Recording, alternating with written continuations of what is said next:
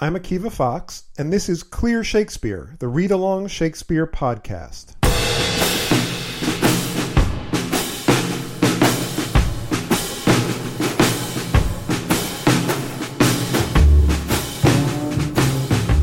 Greetings from sunny Durham, North Carolina. This is part one of Clear Shakespeare, Julius Caesar.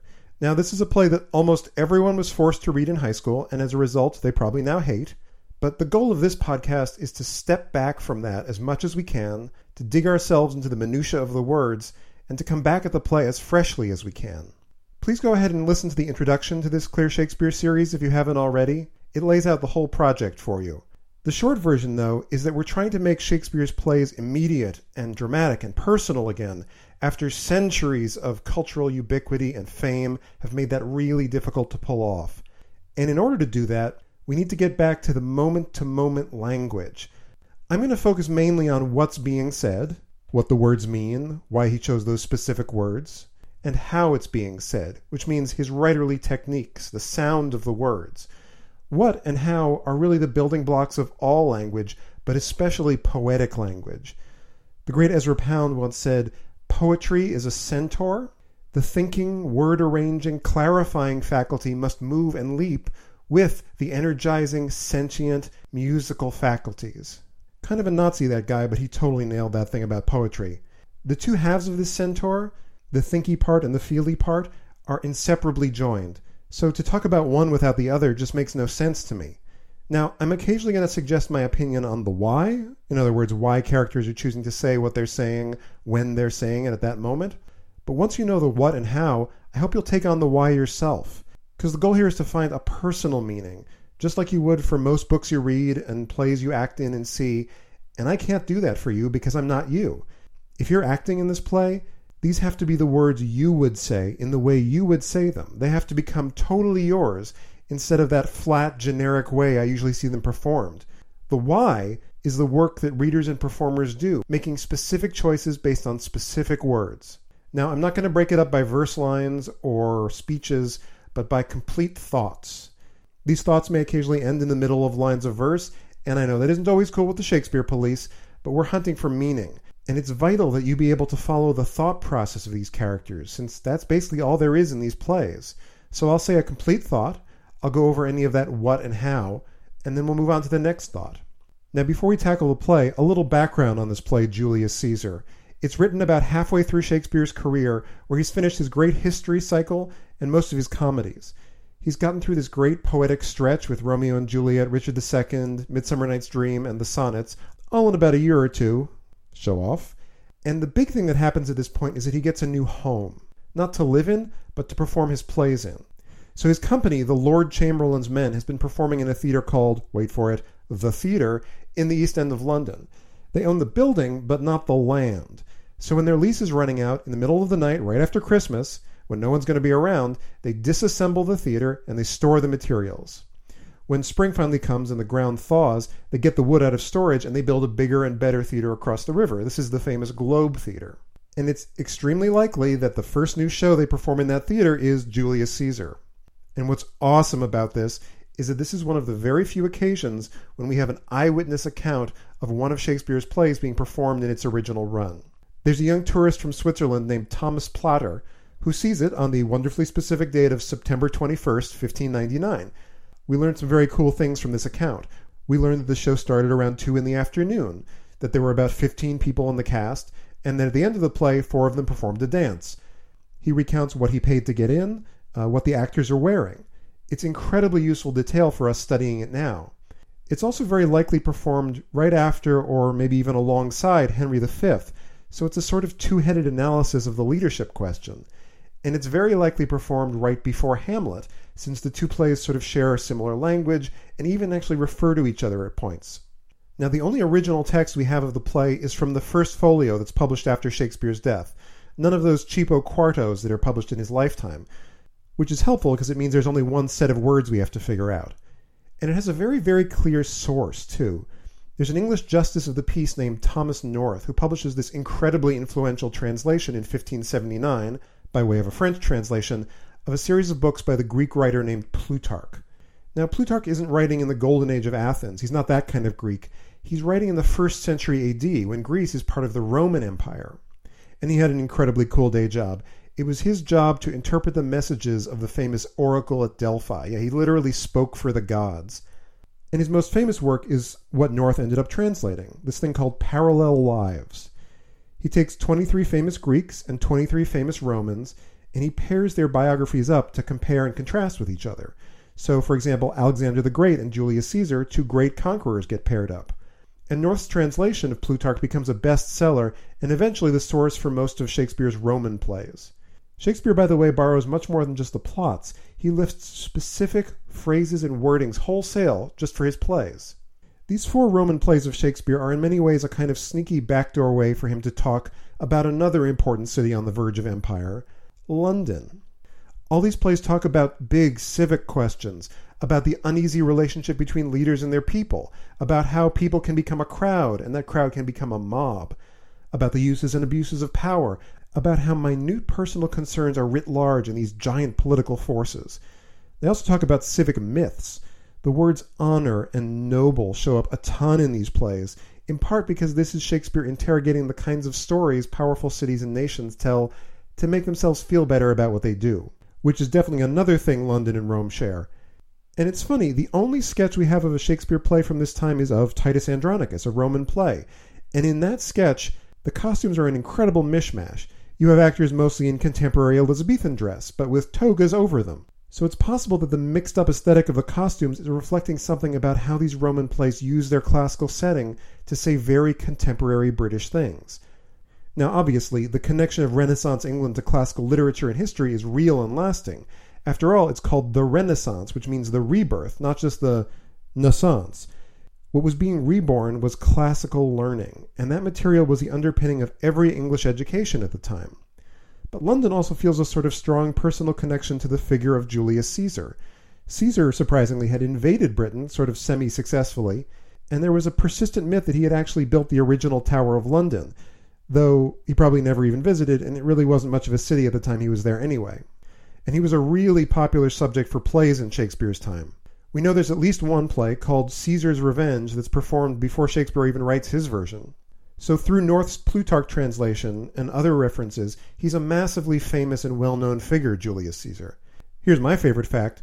Shakespeare wrote somewhere in the neighborhood of 37 plays, give or take, and 17 of them, almost half, mention Julius Caesar by name. Bonkers! So we know about the original 1599 production thanks to our friend Thomas Platter. It's remained a pretty popular play on stage and eventually on screen ever since. Probably the first great champion of the play is a Restoration-era actor in London named Thomas Betterton. And he takes on Brutus starting in the 1680s, and supposedly he brought a real sort of dignity and restraint to the part. This is definitely Brutus as a noble hero fighting against tyranny. Performances, though, seem to have fallen off a bit in the 18th century, mostly because the famous star actor of the time, David Garrick, didn't have much interest in playing Brutus. And this may have been in part because he was politically a dedicated Tory, a conservative, and so a play about someone rising up against authority would have made him very uncomfortable. But you know where it was popular in the 18th century? America. We actually know of a production in Philadelphia in 1770, which is ballsy as hell. You know, rising up against a tyrant is pretty theoretical until you're in Philadelphia in 1770. And it doesn't really come back to popularity in England until the 19th century, usually in very heavily cut texts, because the theater is starting to become obsessed with production values and spectacle, and everybody wants to show ancient Rome on stage in the most epic way possible. The greatest actors still kind of shy away from Brutus, but the great producers all want to do it. There's an actor-manager named Herbert Beerbohm Tree, who famously used live rabbits on stage in his Midsummer Night's Dream, and he stages Julius Caesar in 1898, and he really lays on the scenery and spectacle heavy. Before I leave the 19th century, though, I should probably mention the creepiest production of that century. It's a one-night-only event in November 1864 in New York City, featuring the great American actor Edwin Booth as Brutus. Central Park is just opening up at the time, and he wants to have a statue of Shakespeare put into the park. And by the way, it's still there. I recommend going to visit it. So he throws a splashy benefit performance, and the gimmick is that he's performing with his brothers playing Cassius and Antony. Cool, right? Now, in the middle of the performance, a Confederate terrorist attack sets the building next door on fire, and yet, That is somehow not the craziest thing about this performance. It's that 4 months later, Booth's kid brother, who played Antony, kills the president. And notice, what does he yell after he shoots the president? Sic semper tyrannis. Thus always to tyrants. Which is supposedly what Brutus said upon killing Caesar. John Wilkes Booth definitely saw himself as Brutus to Lincoln's Caesar. Anyway, if the 19th century style was all about the emphasis on spectacle rather than text, once the 20th century rolls around, there's kind of a backlash against that style. Some famous productions went back to Shakespeare's original text and his bare-bones performance style, no sets. My personal heroes William Pole and Harley Granville Barker started putting together productions with much less scenery, faster-moving text and action, and a focus on acting above all. But one of the most famous 20th century productions of Julius Caesar is actually an American one. It's performed by the Mercury Theater in New York in 1937, and it responds directly to the fascist movements that are sweeping through Europe at the time. The director is a 22-year-old kid you may have heard of named Orson Welles. The style, again, is really spare. It's just platforms and lighting, and everyone's in totally modern dress. He borrows those famous upward-facing lights of Hitler's Nuremberg rallies, and the scene changes are all done with these very quick light changes, not bringing in all new scenery. Welles, of course, in addition to directing, plays Brutus, and the craziest story about this is that at one point he accidentally stabs his Julius Caesar for real. Oddly, the most famous scene in this production is one that's usually cut from earlier productions. It's that weird scene of Sin of the Poet, but instead of the slightly goofy mistaken identity scene that you sometimes get, this one was chilling. It was fully about unbridled mob violence. Now, the one production that most people have seen is probably this 1953 Hollywood film directed by Joseph Mankiewicz. It's definitely in that 50s sword and sandal style with the epic Roman vistas. But you know what? It's actually pretty good. James Mason is a really compelling Brutus. John Gielgud is this kind of wonderfully snaky Cassius. And this very young Marlon Brando, although apparently coached by Gielgud, is surprisingly excellent playing Mark Antony. You may have seen this movie in high school when you were hating to read this play. Now, I should warn you, there's also a 1970 movie with Gielgud playing Julius Caesar this time, and it is really very, very bad. Jason Robards plays Brutus, and it may be one of the worst performances ever given by a great actor in anything. Charlton Heston plays Antony, and he wildly overacts. Really, really not good. Stay away. And there have been fewer sort of high-profile productions lately. Denzel Washington played Brutus in the Broadway revival in 2005, which was pretty terrible. The Royal Shakespeare Company did a production that was set in a modern African nation a few years back, which is kind of an interesting setting for it. There's even an all-female British production that was performed in London and New York in 2012 and 2013. And yes, you probably first read it in high school. Why? Not because it's such an amazing play, although it's a very good play. You read it because it has the least sex of any play by Shakespeare, so it was safe to teach to 14-year-olds. And also because it used to be tied in with the old Latin curriculum that most schools had, so it was an easy way to fold that all together. Most schools don't teach Latin anymore, but we're still stuck reading Julius Caesar. Stick with me, though. I think it's a cool play. Before we dive into the text, I hope you're enjoying Clear Shakespeare. I'd really appreciate your support to make this podcast possible. Please go to clearshakespeare.com/support and kick in a few bucks. And if that's too much, I'd really appreciate it if you could subscribe on iTunes and leave nice reviews. No mean reviews, though. Leave those off. So we'll start with Act 1, Scene 1 of Julius Caesar. And for a big Shakespearean tragedy, it starts with a surprisingly goofy scene.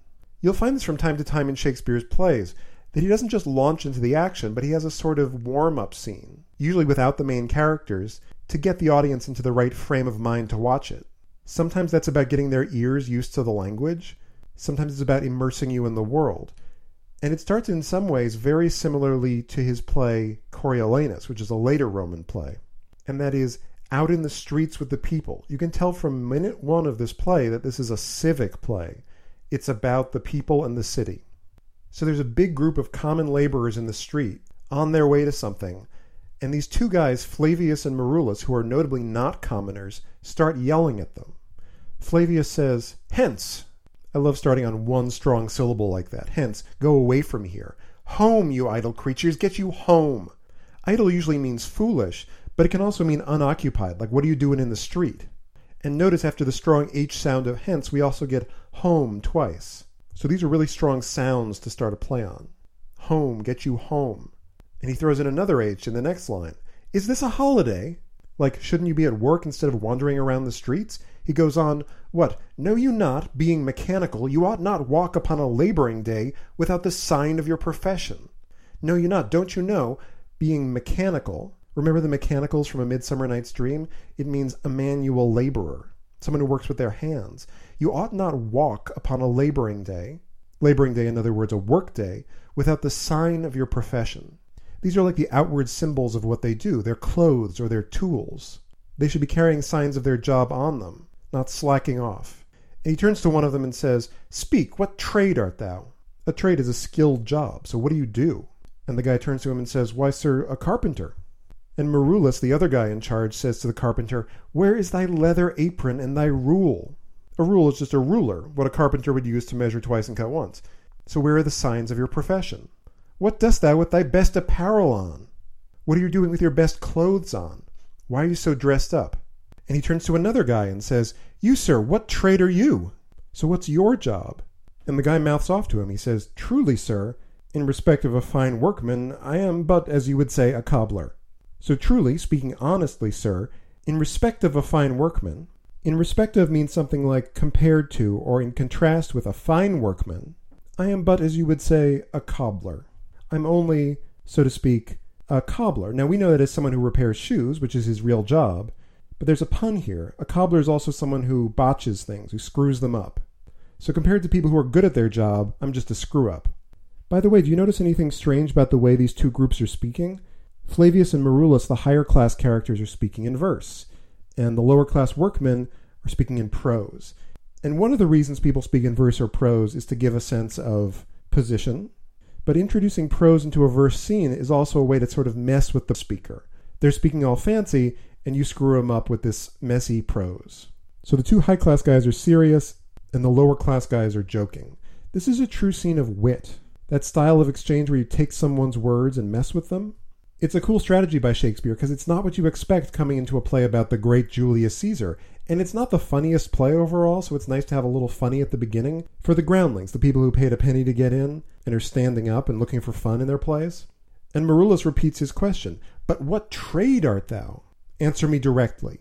So you can see from his choppy language he's starting to lose his patience. Answer me directly. Directly can either mean clearly or without evading the question, or it can just mean right away. So what trade are you? The cobbler answers, "A trade, sir, that I hope I may use with a safe conscience, which is indeed, sir, a mender of bad souls." So why does he do his job with a good conscience? Because he's a mender of bad souls.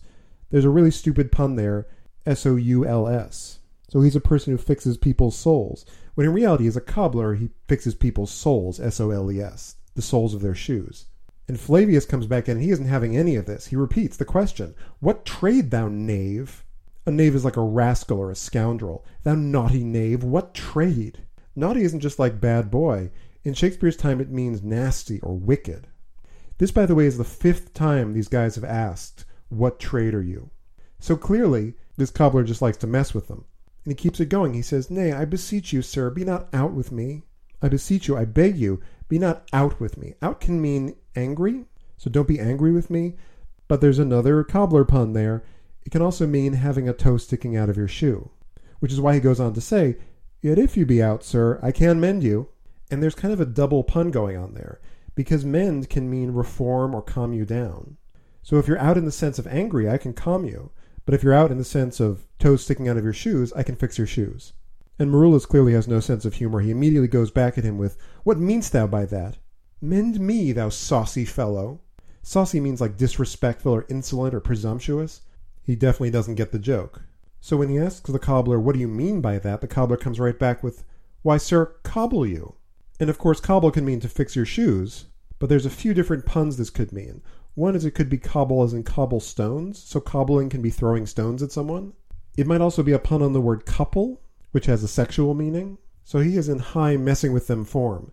And Flavius finally almost gives up. He says, "Thou art a cobbler, art thou? Like you think you're a smart guy?"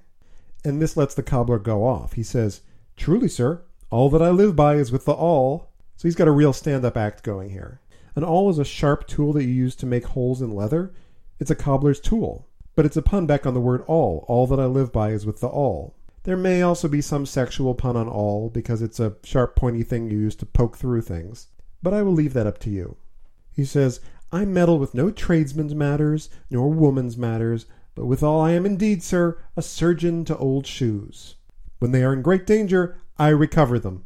He says, I meddle meaning to mess around or mix with, though there may also be some sexual sense to it again, with no tradesman's matters.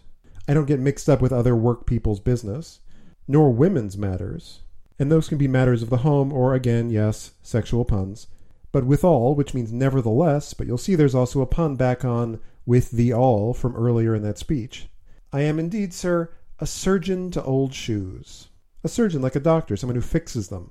And old shoes, obviously literally old shoes, but they could also refer to worthless things or thrown out things or even people.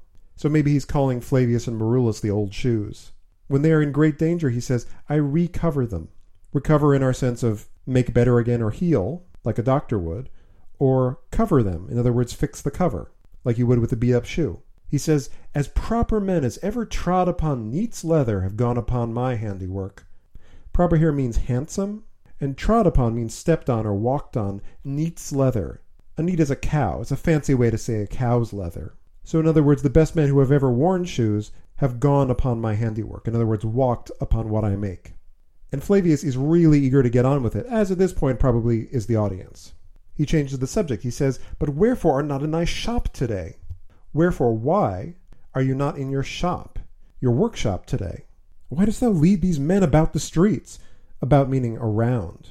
You guys should be working, not on the street. And the cobbler comes back, truly, to wear out their shoes, to get myself into more work.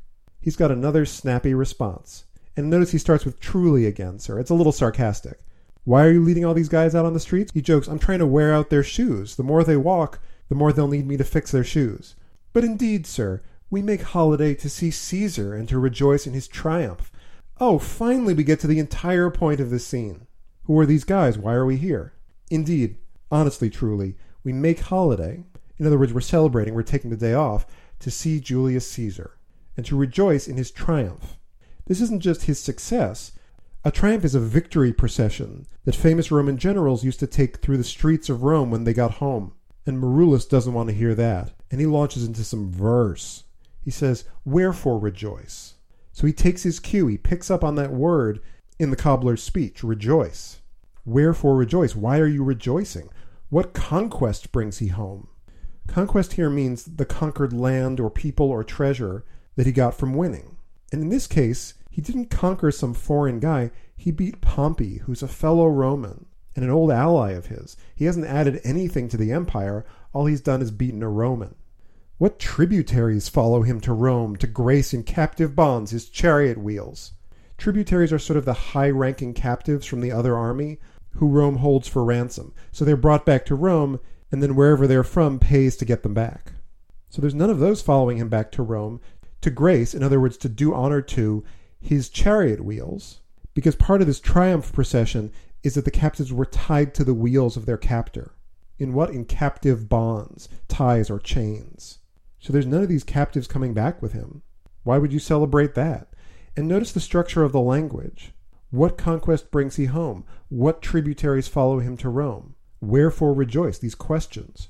And Marulus has gotten really worked up in this. He turns on them. He says, you blocks, you stones, you worse than senseless things. Senseless means inanimate. In other words, it can't sense anything. So you're blocks, you're stones. You know what? Actually, you're worse than inanimate objects. He goes on, oh, you hard hearts, you cruel men of Rome. Knew you not Pompey? You can see how the language builds throughout this. That's 5 yous that he uses to accuse them. You blocks, you stones, you worse than senseless things, you hard hearts, you cruel men of Rome. It really builds up. You also have those hard H sounds coming back, you hard hearts. People totally without pity. Knew you not Pompey? Didn't you know Pompey? Pompey was this very powerful Roman general who had an uneasy alliance with Caesar and Crassus. This is what's referred to as the First Triumvirate, which finally broke apart around 50 BC, and Pompey was eventually assassinated in Egypt. And really what's being celebrated here is the final defeat of Pompey's entire faction. And he takes them to task for not remembering Pompey. He says, many a time and oft have you climbed up to walls and battlements, to towers and windows, yea, to chimney tops, your infants in your arms, and there have sat the livelong day with patient expectation to see great Pompey pass the streets of Rome. That's quite a run-on sentence. That's 6 verse lines into one thought. So many a time and oft, and these are kind of synonyms, many times and also often, but putting them together kind of intensifies how often this happened. They climbed up to walls and battlements. Battlements are sort of parapets like on castles, and not just walls and battlements, towers, windows, yea, to chimney tops. So it's a list of 5 different structures they have climbed. They even climbed up their chimneys, your infants in your arms, holding babies with them. So that's how dangerous it was. They just had to see Pompey. And there have sat the livelong day. And yes, this is probably where the song I've Been Working on the Railroad gets that expression from. The livelong day, in other words, all day. It may be connected to the phrase lifelong. It may also come from the word leaf, which means dear, like the dear long day, with patient expectation. Expectation as in anticipation, just waiting and waiting all day. Why? To see great Pompey pass the streets of Rome. In other words, they did exactly this for Pompey's great triumphs. And he goes on painting this very clear picture. He says, "And when you saw his chariot but appear, have you not made an universal shout that Tiber trembled underneath her banks to hear the replication of your sounds made in her concave shores?" So when you just saw his chariot appear, not even him yet, didn't you make a universal shout? Universal meaning just all together. You all shouted at once. And such a shout that Tiber trembled.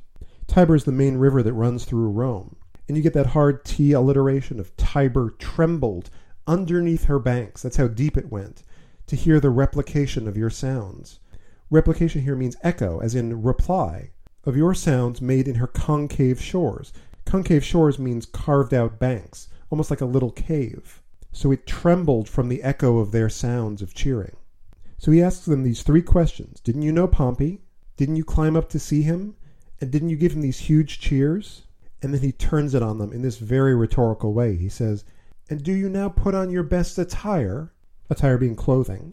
"And do you now cull out a holiday?" Cull out means to choose for yourself. You're just creating a holiday. And he goes on, "And do you now strew flowers in his way that comes in triumph over Pompey's blood?" Strew means to spread or throw. So you're spreading flowers in his way. His means the person's way, in other words, Caesar's way. And the way is something like a path or a road. So you're spreading flowers in front of him, in front of the person that comes in triumph over Pompey's blood. What's this triumph? What's this victorious processional for? It's for Pompey's death. Now, there's another way to read blood, which is blood relatives. This could refer to his defeat of Pompey's sons, which is probably more accurate, because Pompey himself actually died in 48 BC, and his sons weren't defeated until 45 BC, which is actually closer to the events of this play. But you can really hear the rhetorical rhythm that Shakespeare sets up at the end of this long speech to bring it to a close. And do you now, and do you now, and do you now. He's amping it up on each one. And Marullus is so pissed that he ends this big crescendo with "be gone." Those 2 simple syllables. And in fact, they're totally alone on a verse line together. There's a kind of silence built in after them. He goes on, "Run to your houses, fall upon your knees, pray to the gods to intermit the plague that needs must light on this ingratitude." But you see how this verse sounds very different from the other ones? That's because it's not true iambic pentameter. He's stressing the first syllable instead of the traditional second one. Run to your houses, pray to the gods. Not run to your houses, pray to the gods. Because you have these really strong verbs. Run, fall, pray. It's a series of instructions. And what should they be praying for? To intermit the plague. Intermit means to hold off or stop the plague that needs must light. Needs must means must necessarily light. Light means to fall on. It's short for alight, like when a bird lands on something. So this plague is going to have to fall on this ingratitude, your ungratefulness to Pompey. If you don't pray for forgiveness, the gods are going to plague you. And we've learned something very important about Marullus, too, which is that he clearly had an emotional connection to Pompey, which also means he's not a big fan of Caesar. So this is really important setup for this play. Now, if you were a British school kid, you probably knew all about Caesar and Pompey because you had read it in class. But for us, it gives us a really important sense that this is a country coming off of a civil war. It's not just, everything's fine in Rome, everybody. No, they've been through a war that split them in 2.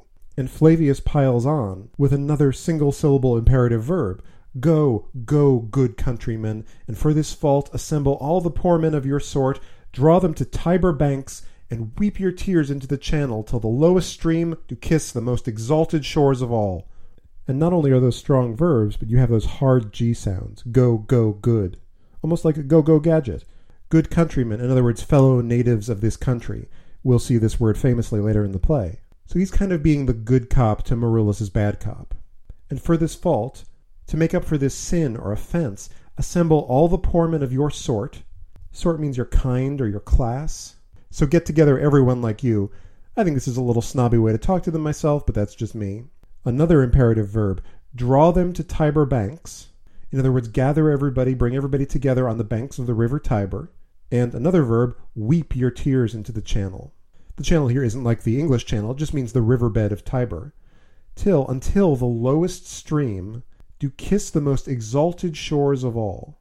So even the lowest part of the river will kiss, in other words touch, but a much more poetic way to say that, the most exalted shores of all. So the lowest stream will be so inflated up with tears that it will touch the highest riverbanks. Some say this might even be hyperbole, which means the shores of heaven. That's how much he says they're going to need to cry to make up for what they've done. And the crowd sort of sheepishly exits. They got told. And this is the first, but by no means the last example of persuasive speech in this play. There's going to be a lot of big speeches to crowds later on. It's one of the things the play is really about. He just got a big crowd of people to go home when they didn't want to. So they all file out, and after they leave, Flavius says, "See where their basest metal be not moved." Where is short for whether, but see where means something like, look how. Their basest metal. Basest means lowest, most worthless. Metal, meaning their temperament or their substance, be not moved. So it's almost like he's saying, look how we convince these dummies easily. It's a little bit of a confusing construction, be not. It really means were. He goes on, they vanished tongue-tied in their guiltiness. We just talk a little bit to them, and they totally shut up, they felt guilty, and they disappeared. And then he starts making plans for the both of them. Go you down that way towards the capital. So you, Marullus, go over there to the capital. The capital here is the Capitoline Hill, which is one of the 7 big hills of Rome. It's where the Temple of Jupiter was located, which is usually where a Roman triumphal procession would be going to. So you go that way. This way will I. In other words, I'll go this way. And he has interesting instructions for him. Disrobe the images if you do find them decked with ceremonies. So it's not beat up the crowd. Disrobe, in other words, take the cloth off of the images. Images are statues. If you do find them decked with ceremonies. Decked is sort of short for decorated, and ceremonies are ornaments, especially if they are like crowns or royal robes. So these may be statues of famous Romans or statues of the gods, but they may also be statues of Caesar himself, that people are putting crowns and royal robes on. And Flavius wants to make sure that doesn't happen. And this is an incredible moment because it's presaging so much of what's going to happen next. He's not just concerned about Caesar, he's concerned about the images, the symbolism, because Caesar is a master of symbols. And Marullus chickens out a little bit. He says, may we do so? Like, is it all right to do that? You know it is the feast of Lupercal. Wait a minute. It is a holiday. Dicks! So at the beginning of this scene, when they came up to these common people and said, what do you think it is, a holiday? Yeah, it was a holiday. They were totally fine being in the streets. They're just trying to keep the common man down. And what holiday is it? Oh, it's a weird one, folks. This is Lupercal, also known as the Lupercalia, which was a super strange Roman fertility festival that they held in mid-February.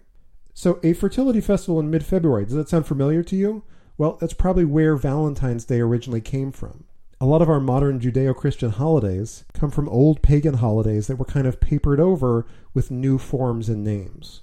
And as we'll see in the next scene, there's some pretty weird traditions on Lupercal. So Marullus asks Flavius if it's okay to take these images down on a holiday, and Flavius says, it is no matter. I don't care, I'll do whatever I want.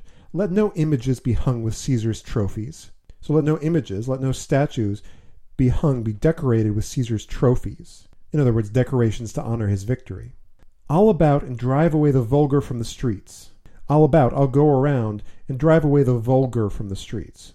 So we have vulgar in the modern sense of people who don't have any manners, and there may be some of that going on, but originally this meant the common people. So regardless of the holiday, he's going to go around the streets trying to get people off of them, guilting them again. And he says to Marullus, so do you too, where you perceive them thick. So you drive them away too, wherever you perceive them, wherever you observe them Thick, in other words, gathered in large numbers. But it's a much more fun adjective than that. And he has a big poetic statement that closes this scene. He says, "These growing feathers plucked from Caesar's wing will make him fly an ordinary pitch. Who else would soar above the view of men and keep us all in servile fearfulness?" So these growing feathers plucked from Caesar's wing. He's comparing Caesar to a fledgling bird that's just starting to grow feathers. And in this case, the feathers are the people. So if we pull those little feathers out, he'll have to fly an ordinary pitch. In other words, a regular altitude. This is a term that comes from falconry. He'll have to be just like everybody else if we take this special stuff away from him. Who otherwise would soar above the view of men. So if we don't do something, he's going to fly up so high that humans won't be able to see him anymore. And what else is he going to do? He's going to keep us all in servile fearfulness. Servile meaning slavish. And this really sets the stakes of the play. You have someone saying, we have to control Caesar now, because otherwise it's going to be too late and he's going to make us all into slaves. And actually, when you think of it, it's kind of an incredible turn this scene has taken. It started out with clowning and goofiness and wit and yelling at each other, and now suddenly the serious stakes of the play are completely in place. Now, we never see Flavius and Marulus again in this play, but they've really served to set things up.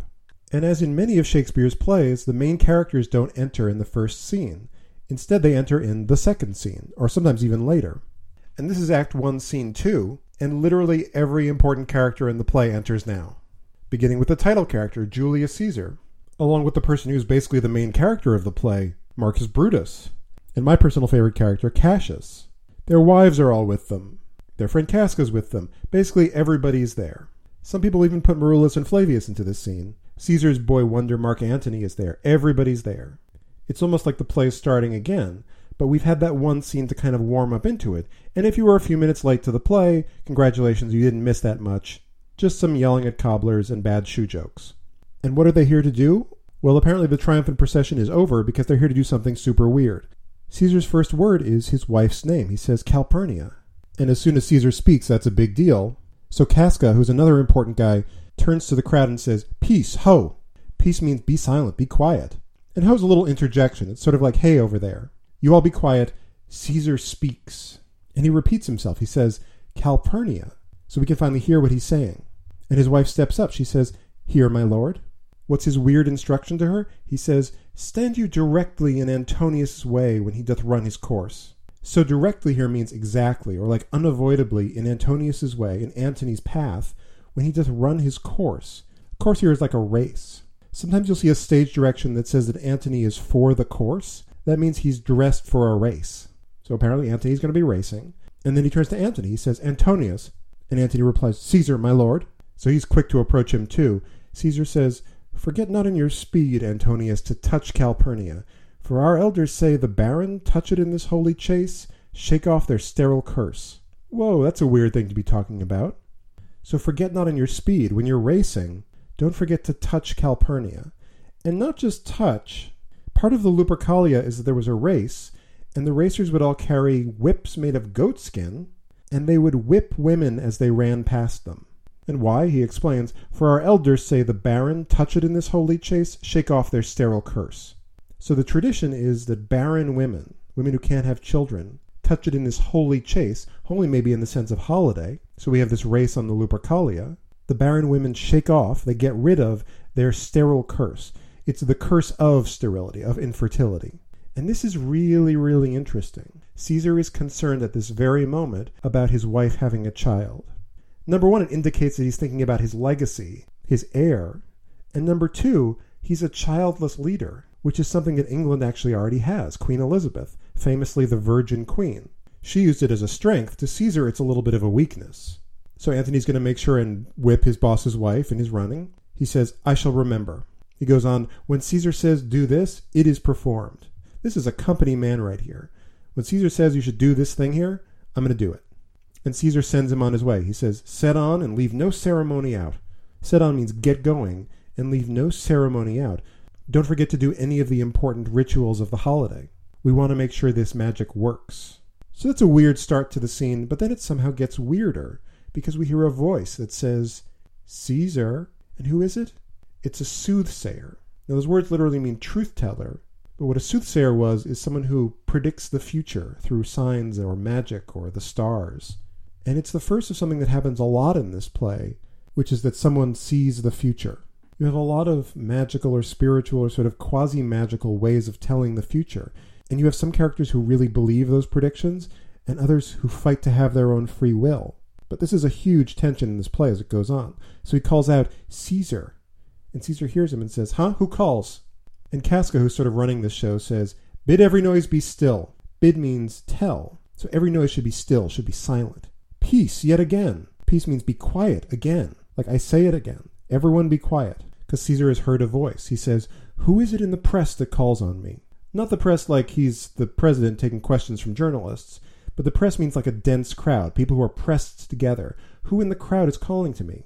I hear a tongue shriller than all the music cry Caesar. I hear a tongue, in other words, a voice, shriller than all the music, louder, more piercing than all the music that's playing, so apparently there's music playing, cry out Caesar. And he says, speak. Caesar is turned to hear. And this is really interesting. He uses his own name in the third person. He doesn't say, I am turned to hear. He says, Caesar is turned to hear. This is another part of that image making, that image shaping, which is going to be so important, especially in the second half of this play. Caesar is obsessed with his image. And the name Caesar is going to become almost like a title rather than just a family name. So he moves everyone out of the way and he says, I'm listening. And the soothsayer comes up and he says, beware the Ides of March. It's a very simple line. In fact, it's a half line. The Ides of March means the midpoint of March. So March 15th, basically. And Caesar jumps on his line and completes it. He says, what man is that? So who's that guy? And we hear for the first time from Brutus, who's going to become, in many ways, the main character of this play. He says, a soothsayer bids you beware the Ides of March. He's delivering the message. So this fortune teller bids you, tells you, or asks you to beware the Ides of March. So he's just repeating. He may think it's ridiculous. But Caesar has an interesting response. He says, set him before me. Let me see his face. So set him before me. Place him right in front of me. I want to see his face. Notice how choppy Caesar's language is? It's a lot of half lines. What man is that? Set him before me. Let me see his face. And now we see another major character speak for the first time, Cassius. He says, fellow, come from the throng. The throng is the crowd, so come out of the crowd. And up comes the soothsayer, and Cassius says, look upon Caesar. And Caesar replies again in half lines. What sayst thou to me now? Speak once again. So now you're facing me, what do you say now? And the soothsayer is like, did I stutter? He says, beware the Ides of March. Like a parrot or something. And Caesar listens, and he's a little weirded out by it, and he replies, he is a dreamer. Let us leave him. Pass. So he's a dreamer. Now, one of the ways that people got these sort of divine messages was through dreams. But he's also saying, he's just a guy who has dreams. Let us leave him. We're going to leave. Pass. In other words, let's move on. Not like I'm passing on your script. It's kind of short and all about March. So again, speaking in that very choppy language, but he doesn't seem to pay much mind to it. And if it's unsettling to him, he doesn't really show it. And with that, the whole crowd leaves, except for two guys. Now, there's a lot of stagecraft in Shakespeare's time that really lets you picture how this would happen. So the play began with a whole mass of people piling onto the stage. And then partway through that scene, they all leave except two guys, and the two guys have a small conversation.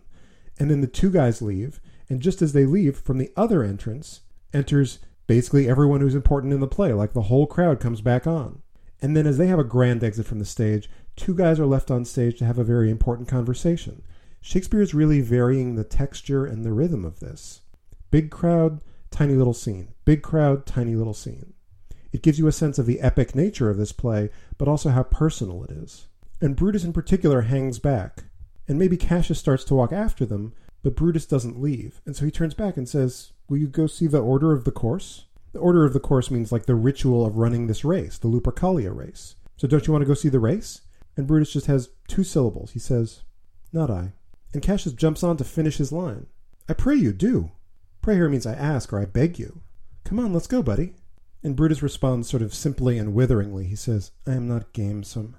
Gamesome means like loving games or sports or just kind of playful in general. Like that kind of messing around doesn't interest me. Or I'm not in the mood. He says, I do lack some part of that quick spirit that is in Antony. Quick here not meaning fast, although that would help him in the race. Here it means lively. So I don't quite have as lively of a spirit that Antony has, the fun guy. But he says, let me not hinder, Cassius, your desires. Like I'm kind of a downer, I'm not fun, but don't let me hinder, don't let me hold you back, Cassius. from your desires. In other words, what you want to do. Go ahead of me. He says, I'll leave you. Brutus has to go think. He does a lot of that in this play, as you'll see. And Cassius knows Brutus maybe better than anyone. They're in-laws, they're close, and he knows this mood.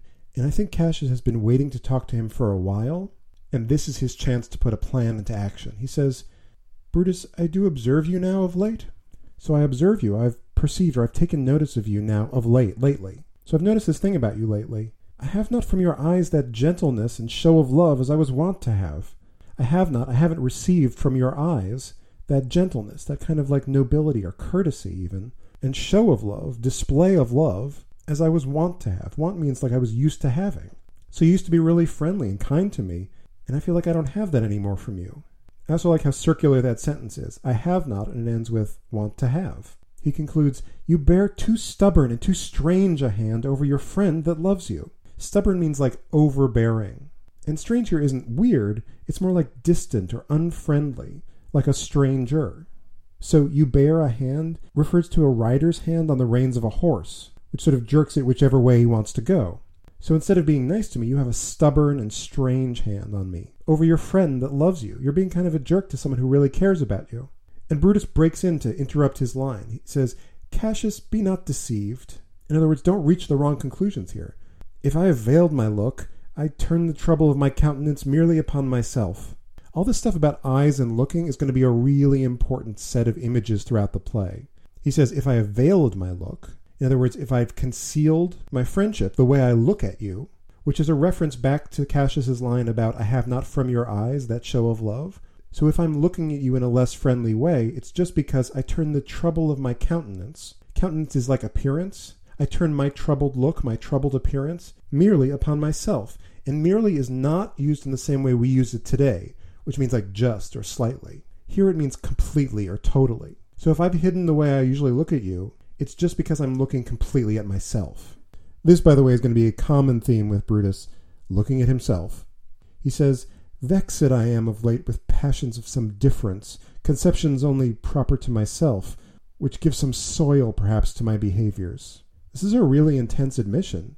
He says, I am vexed, which means like distressed or worried, of lately, by passions meaning strong emotions, of some difference. Difference here means like a conflict or a dispute. Conceptions, like imagined ideas, that are only proper to myself. Proper here means specific or particular. They just have to do with me. They're only mine, which gives some soil, which is like a stain or a blemish, perhaps to my behaviors. So because I have these personal things I'm thinking about, I'm not behaving as I used to. But he tries to turn it around in a good way. He says, but let not therefore my good friends be grieved, among which number, Cassius, be you one, nor construe any further my neglect than that poor Brutus with himself at war forgets the shows of love to other men. So let not therefore, so because of that, because I'm thinking of my own stuff, my good friends shouldn't be grieved, they shouldn't be sad. Notice all those hard G sounds, good, grieved. Among which number, Cassius, be you one. I definitely count you as one of my good friends. So not only shouldn't you be grieved, but you shouldn't construe any further my neglect. Construe is a really important word in this play. It's going to come back a few times in very different ways. Construe means to interpret. So just because I look one way, don't interpret my neglect of you any further, any more than that poor Brutus, with himself at war, forgets the shows of love to other men. So he's at war with himself, he says. And this is really interesting because this is a play in which several actual wars take place between people. But right now, he's at war with himself. So he's thinking about himself, so he forgets the shows of love to other men. And this is specifically cued by Cassius's line in the previous speech. I have not from your eyes that gentleness and show of love. So he's referring right back to what Cassius said to him. I'm thinking so much of myself that I forget the shows of love to other people. It's an example of what you might call an antithesis, himself versus the other men. And Cassius starts to slowly put his plan into action. He says, Then, Brutus, I have much mistook your passion, by means whereof this breast of mine hath buried thoughts of great value, worthy cogitations. He says, I have much mistook. I like that double M sound, much mistook. And mistook means, again, misinterpreted. It's like that word misconstrue. I totally misinterpreted your passion, your strong emotions, your emotional state, by means whereof. In other words, because of this mistaking, this misunderstanding, this breast of mine, in other words, this heart of mine, hath buried. which is a sort of poetic way to say hidden or concealed. And what did it conceal? Thoughts of great value, worthy cogitations. Worthy cogitations basically is the same thing as thoughts of great value, but it's a more poetic, fancy way to say it. So because I thought your emotions were something totally different, I hid some important thoughts from you. Oh, that might interest Brutus. And he turns it with this one odd poetic line. He says, "Tell me, good Brutus, can you see your face?" It's a very strange turn. It seems to come out of nowhere, although remember, in just the previous speech, Brutus was talking about how he wasn't looking at other men because he was looking too much into himself. And Brutus responds in a sort of confused way. He says, "No, Cassius, for the eye sees not itself, but by reflection, by some other things. You can't see your own face unless you look in a mirror." And Cassius replies, "'Tis just." Just here like correct or true, but notice what a short line that is. There's a sort of silence built into it. Just those two syllables and then nothing. And then he goes on, "And it is very much lamented, Brutus, that you have no such mirrors as will turn your hidden worthiness into your eye, that you might see your shadow." It's a shame you don't have the kind of mirrors that will turn, in other words, that will reflect back your hidden worthiness into your eye, that you might see your shadow. Shadow here means reflection. So this isn't about seeing his face, this is about seeing his hidden worthiness, what's inside of him. Remember that phrase, worthy cogitations, from Cassius's last speech? Here it comes back as worthiness. He's really pumping him up. He wants a magical mirror that can show your inner value. This, by the way, is a very similar sentiment to something that we get in the scene between Hamlet and his mother. And this is a scene that Shakespeare has either just written or is currently writing or is about to write. So it's very much in his head. Hamlet says to his mother that he's going to be the mirror to show her inside her soul. And this is where Cassius starts to really seed the idea. He says, "I have heard where many of the best respect in Rome, except immortal Caesar, speaking of Brutus and groaning underneath this age's yoke, have wished that noble Brutus had his eyes. So I've heard, a little bird told me, where many of the best respect in Rome, in other words, people with the best reputation in Rome, except, of course, for immortal Caesar." There's a little bit of sarcasm in there. Caesar isn't actually immortal, but he's just seeding in that doubt. So all the most important people in Rome, except for Caesar, speaking of Brutus, when they talked about Brutus, and also, by the way, groaning underneath this age's yoke. This is an image from farm working. A yoke is what you put on a beast of burden to plow your field. So all these important people are groaning under the burden, the servitude of this age, this time we live in, this era. So he says that everyone's really miserable about the servitude. And what do they wish? They wish that noble Brutus had his eyes. I think that's the third time in like 8 lines that we've seen that word eyes. It is a dominant leading word in this play. So they wished either that Brutus had eyes to see himself, or that they could lend Brutus their eyes so that he could see himself. They want Brutus to have those magical eyes that can see his inner worth. So Cassius has just laid the ground for the fact that everybody's miserable, everybody respects Brutus, and they wish he would see how valuable he is. He is laying it on pretty thick here. Notice, by the way, what he calls Brutus. This is maybe the most important adjective in the play. Noble Brutus. This is something that Brutus is called 9 full times in the play. Noble Brutus. It's like his personal adjective. It's like how FDR had the word jaunty. Brutus has noble. And it's not just used next to Brutus, it's used 44 frickin' times in the play. Again, this is one of the most important things for Romans to be thought to be. Noble. Honorable. That's almost more important than life. And Brutus is not stupid. He knows Cassius, he's a smart guy, and immediately he sees through all this pumping up. He says, "Into what dangers would you lead me, Cassius, that you would have me seek into myself for that which is not in me?" So would you here means do you want to? What dangers do you want to lead me into, that you would have me seek into myself for that which is not in me? You're trying to get me to look into myself. You want me to look for something that isn't in me. But notice, this isn't a full verse line. There's like 3 missing syllables at the end of that line. There's a silence built in. You've never thought about this, Brutus? Are you sure? Are you sure you didn't follow the procession because you don't like games? Or maybe it's because you don't like to see Caesar in charge. But this is part of his noble thing. Like, you can't be seen to have these thoughts. But Cassius, it's almost like it's a script for him. He barrels on. I'm sure he's been thinking about how he would give this speech for months now. He says, "Therefore, good Brutus, be prepared to hear." So therefore, to that end, maybe since you don't have your eyes, you have your ears, be prepared to hear. And he continues his metaphor. He says, "And since you know you cannot see yourself so well as by reflection, I, your glass, will modestly discover to yourself that of yourself which you yet know not of."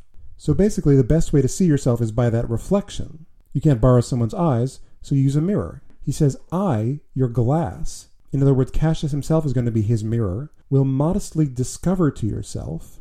Modestly here means without exaggerating, and discover means to reveal or show. I'm going to show you, as honestly as I can, that of yourself, that part of yourself, which you yet know not of. He says, that part isn't in me? Well, then I'm going to show you a part of yourself that you didn't know you had. And he goes on, and be not jealous on me, gentle Brutus.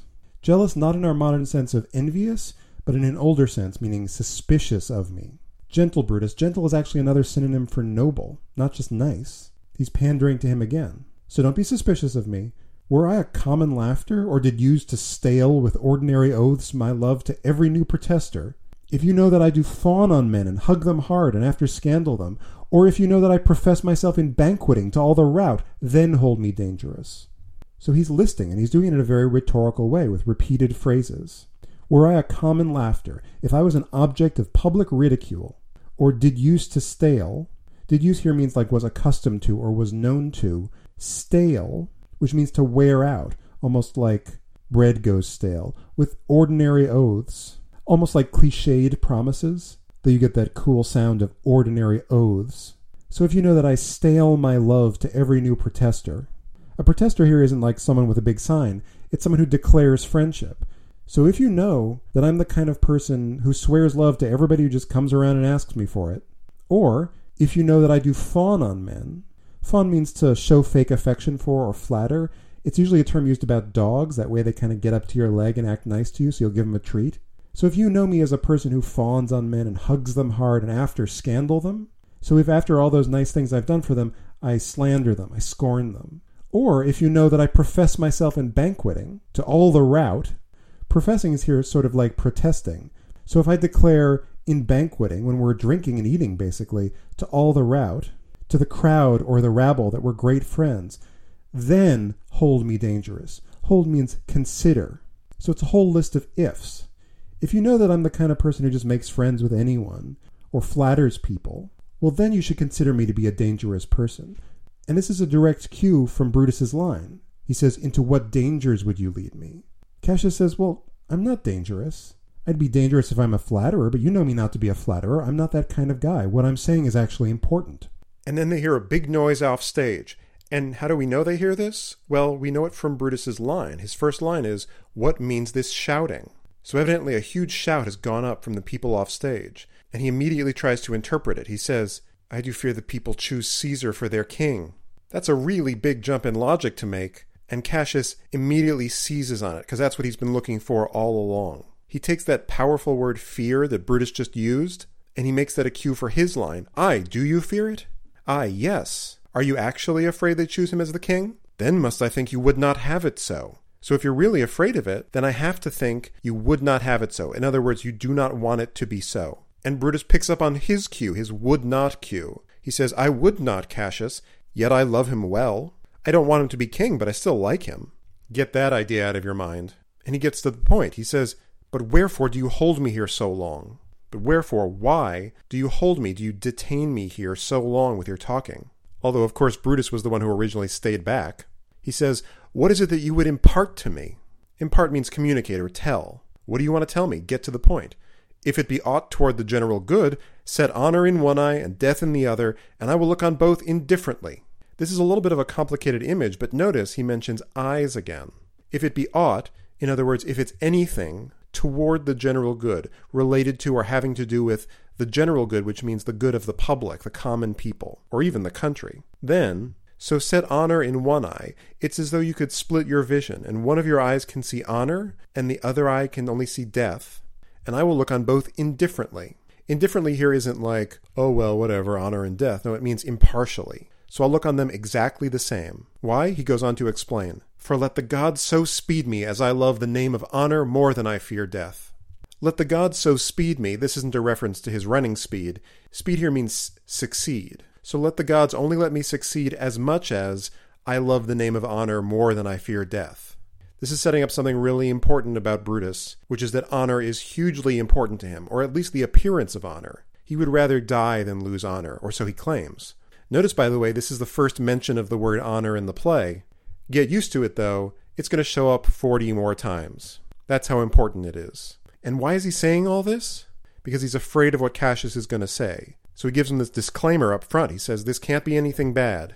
This has to be about the public good only. Honor is so important that he can't do anything dishonorable, and that's what he suspects Cassius is leading him towards.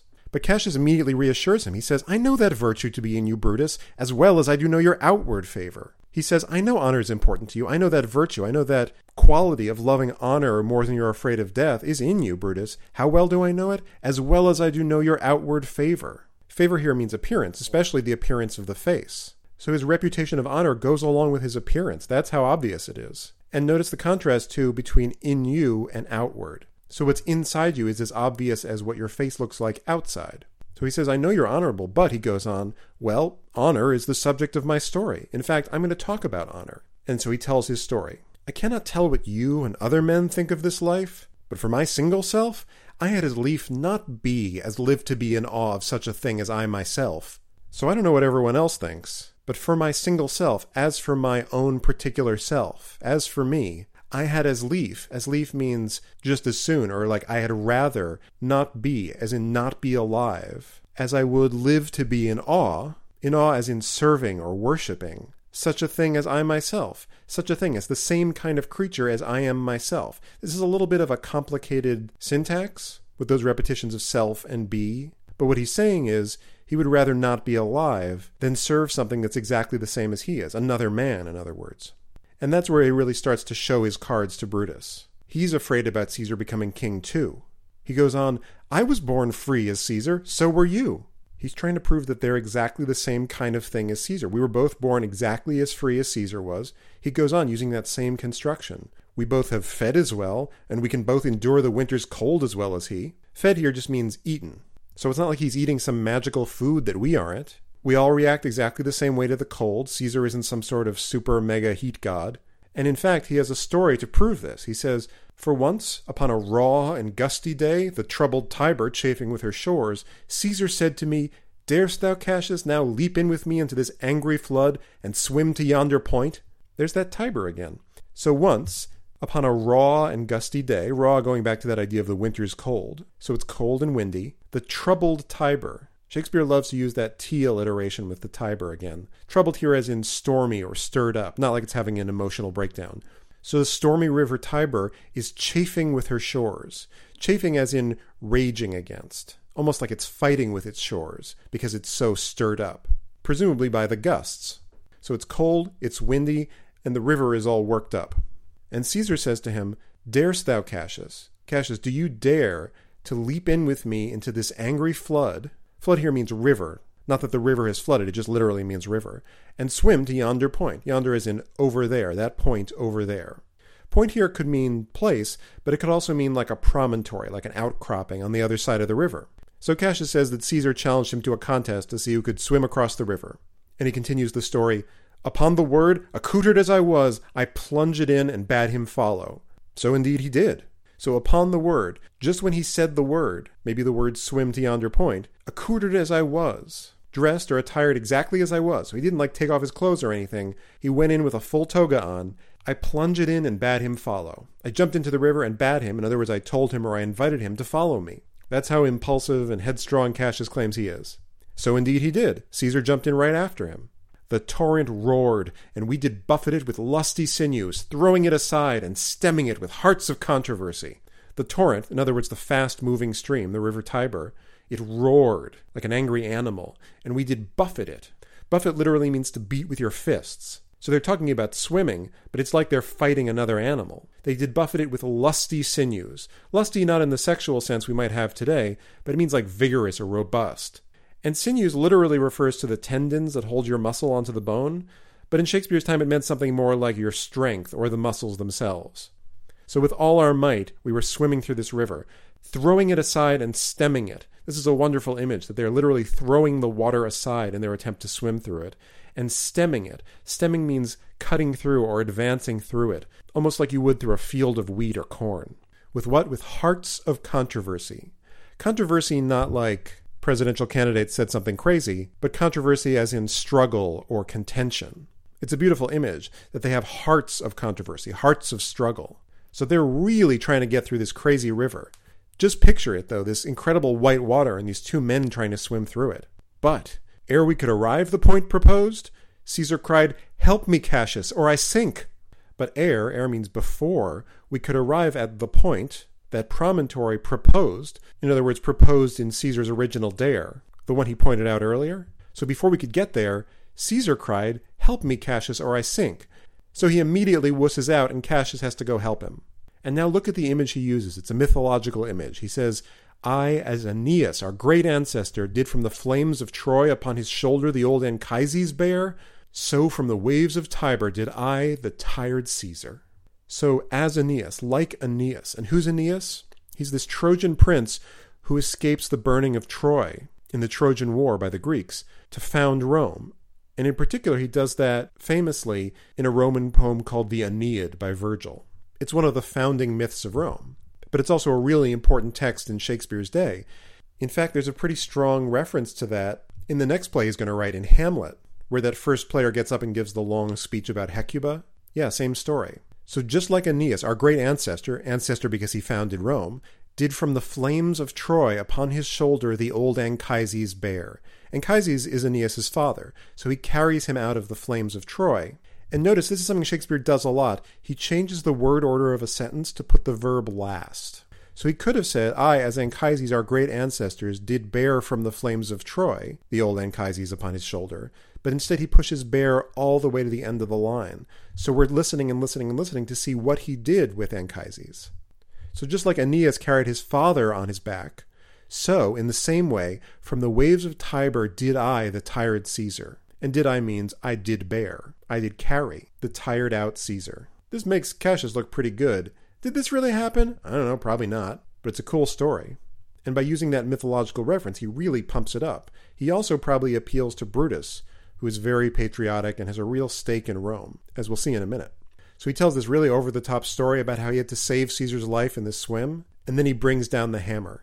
And this man is now become a god, and Cassius is a wretched creature, and must bend his body if Caesar carelessly but nod on him. So this man, this regular man who I had to save, is now become a god. You see that contrast of man and god? And now Cassius is a wretched creature. Wretched as in miserable or low, and not even a person. Neither man nor god. He's a creature, like an animal. And Cassius has to bend his body, in other words, bow, if Caesar carelessly but nod on him. The but here means just or only. So if Caesar just nods on him carelessly, without thinking, Cassius has to bow to him. That's how important Caesar's become. But he knows, because he saved him in this river, that he's just a man. And he has more supporting stories. He says, "He had a fever when he was in Spain, and when the fit was on him, I did mark how he did shake."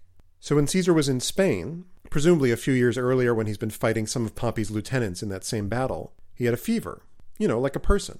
And when the fit was on him, fit like the chills you get when you're in a fever, I did mark how he did shake. Mark means notice or pay attention. I saw him shake when he had that fever. And he emphasizes that again. "'Tis true, this god did shake."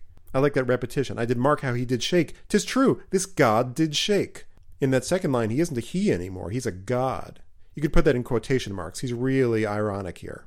And he turns it up another notch. "His coward lips did from their color fly, and that same eye whose bend doth awe the world did lose his luster."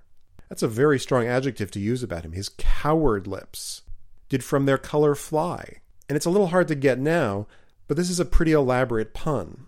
Because color can mean, the color red that your lips would normally have, that they lose when you have a fever. Or color can also mean the flag that soldiers use in battle. So his lips were like cowardly deserters who fled their post. So the image he's creating is of a sick person's lips turning pale, but it's a military image. And it's not an accident he uses the word coward to refer to Caesar. He's really undercutting Caesar's greatest strength, which is his military prowess. And not only that, that same eye whose bend doth awe the world, that exact same eye, in other words, Caesar's eye, whose bend, which means his glance or his gaze, doth awe the world. Remember from before, awe means to cause fear or make a servant.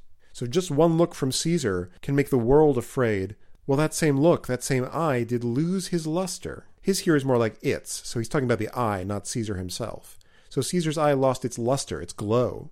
So he's anatomizing Caesar's face in this image. First he talks about his coward lips, Then he talks about his eye losing his luster, and then he goes on, I did hear him groan. So now his voice. Aye, and that tongue of his that bade the Romans mark him and write his speeches in their books. Alas, it cried, give me some drink, Titinius, as a sick girl. So he's going on about the voice. Aye, yes. In fact, that tongue of his that bade the Romans, in other words, that told the Romans or asked the Romans to mark him. Mark means pay attention to what he says, and to write down his speeches that he gives in their books. This is probably what they used to call commonplace books, where you would write down your favorite sayings. So the same tongue that gives these amazing speeches and tells the Romans to write them down in their books, alas, it cried, oh no, give me some drink, Titinius. Titinius we'll meet later, he's another Roman. As a sick girl, just like a sick girl would say it. That is a deep burn, Cassius. So that amazing world-shaking voice of Caesar's has been reduced to a little girl's voice. So by taking Caesar's face apart into its component parts, he talks about how reduced he is when he's sick. So he's a human, he can get sick. And he brings his speech to a close. You gods, it doth amaze me a man of such a feeble temper should so get the start of the majestic world and bear the palm alone. So he's appealing to the gods, like, oh my God, it amazes me that a man of such a feeble temper, temper's like temperament or constitution or disposition, so such a feeble man should so get the start of the majestic world. Get the start means get an advantage over or gain the upper hand on. So this regular kind of pathetic dude has this huge advantage over the majestic world, the whole beautiful world.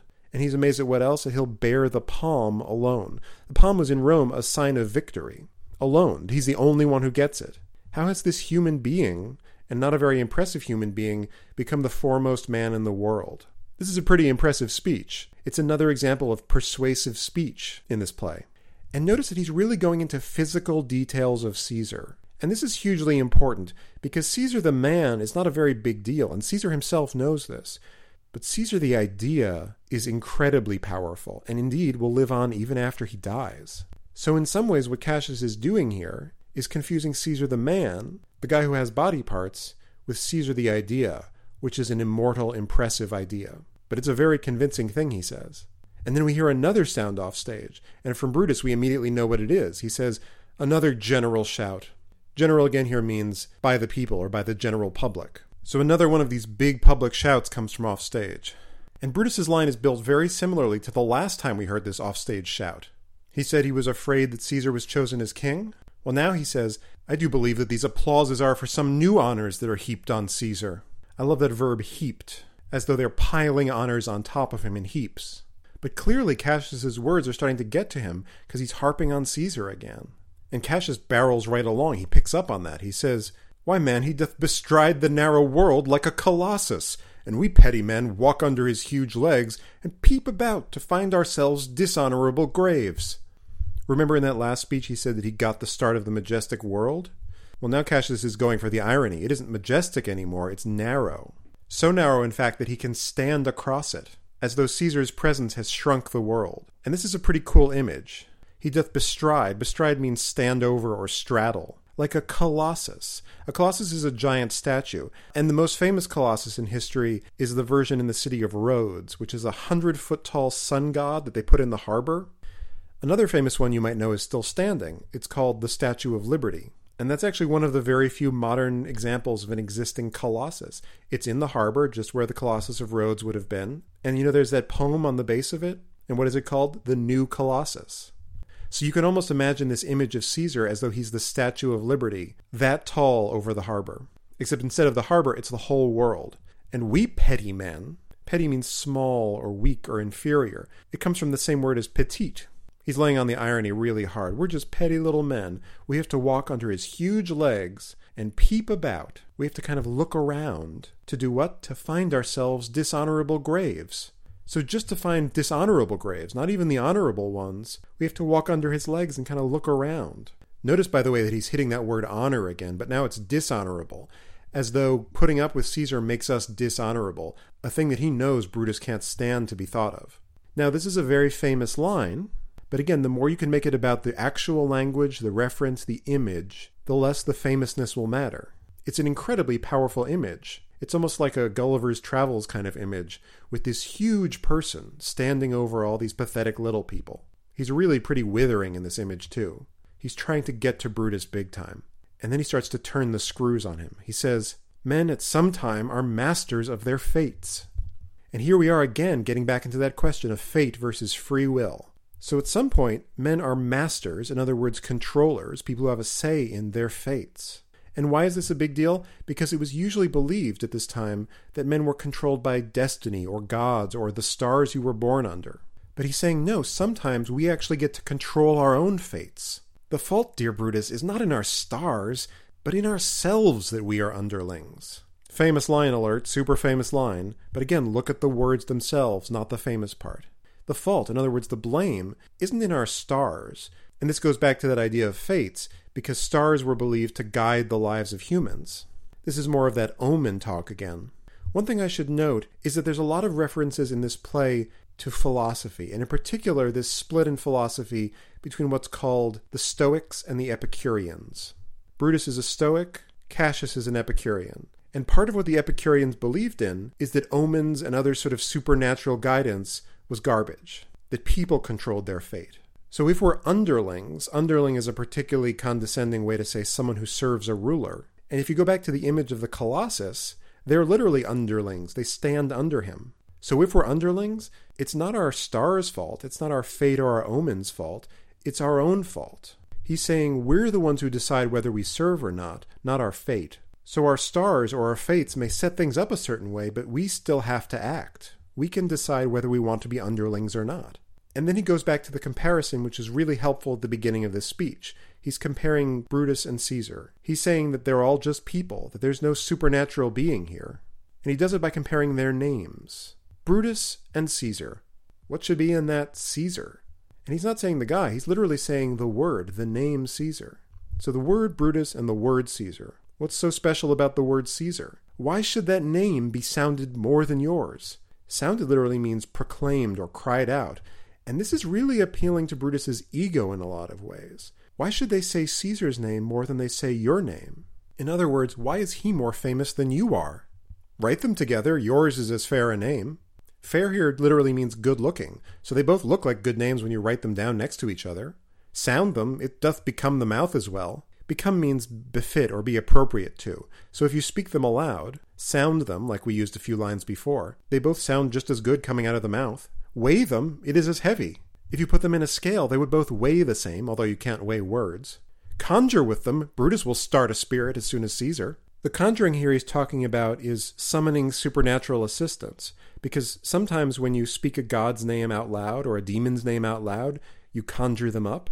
Or at least that was the superstition at this time. So if you conjure with them, the name Brutus will start a spirit. Start here means raise up a spirit just as soon as the name Caesar will. So you notice a few things about this section here. Number one, it's that listing of verbs. Write those names, sound those names, weigh those names, conjure with those names. And notice also how many S sounds there are in a row right at the end here. Start a spirit as soon as Caesar. There's something kind of snaky about it, actually. But at the very least, you have to really spit those words out. It really builds to a crescendo. And he caps that off with, now, in the names of all the gods at once, upon what meat doth this our Caesar feed, that he is grown so great? He says in the names of, as though he's swearing by all the gods at once. But it's interesting he uses the word names, just after he's been comparing Brutus and Caesar's names. So by all those names, I swear, upon what meat? Meat can refer to food in general or to meat in specifically. What food is he eating that he has grown so great? Literally that he's grown so large, or important, of course. But it's hearkening back to that image of the Colossus again. What special kind of food is he eating that he's so important? He's not more important than we are. And notice, by the way, the texture of this language. Now, in the names of all the gods at once. That's right, monosyllables. And those single syllables sort of slow it down a little bit. When you have a lot of really dense multi-syllable words and then you go into single syllables, it really concentrates the language and simplifies it. And there's more of it in the lines after that. Upon has 2 syllables, but what meat doth this our, and then Caesar has 2 syllables again, but then feed that he is grown so great. And it continues for a while. It's really clear, simple language. And then he goes into a real lament. He says, age, thou art shamed. Age, in other words, our time or our era, is shamed. Rome, thou hast lost the breed of noble bloods. So first he's talking to the time as a whole, and then he's talking to Rome, to the city. Thou hast lost the breed of noble bloods. Breed can mean the ability to breed, or just the lineage or inheritance of noble bloods. Not literal blood, but like families. Noble families, or just noble temperaments. So he's being pretty withering here. He says, if we've only produced one great man, our noble families must be dying out. And actually, in some ways, the noblest family in Rome is Brutus's family, one of the really old and most important families of Republican Rome. He goes on, when went there by an age since the great flood, but it was famed with more than with one man? So when went there by an age, there's that word age again. When did a time or an era go by? When did it pass? Since the great flood. And notice this is an event that almost all cultures share in some way. We probably know about Noah's flood. There's that ancient myth of Utnapishtim, who also had a flood. And the Roman version was the flood of Deucalion, where one person had to get on a boat and repopulate the world after a great flood had wiped away all the evil people. But he's saying, when was there ever a time, since the great flood at least, but it was famed with more than with one man? Famed means like renowned for. And what does the great flood have to do with it? Well, there was only one man left alive. So he's saying kind of sarcastically, this must be the first time since the great flood when there was only one really important person left, because we're all miserable nobodies.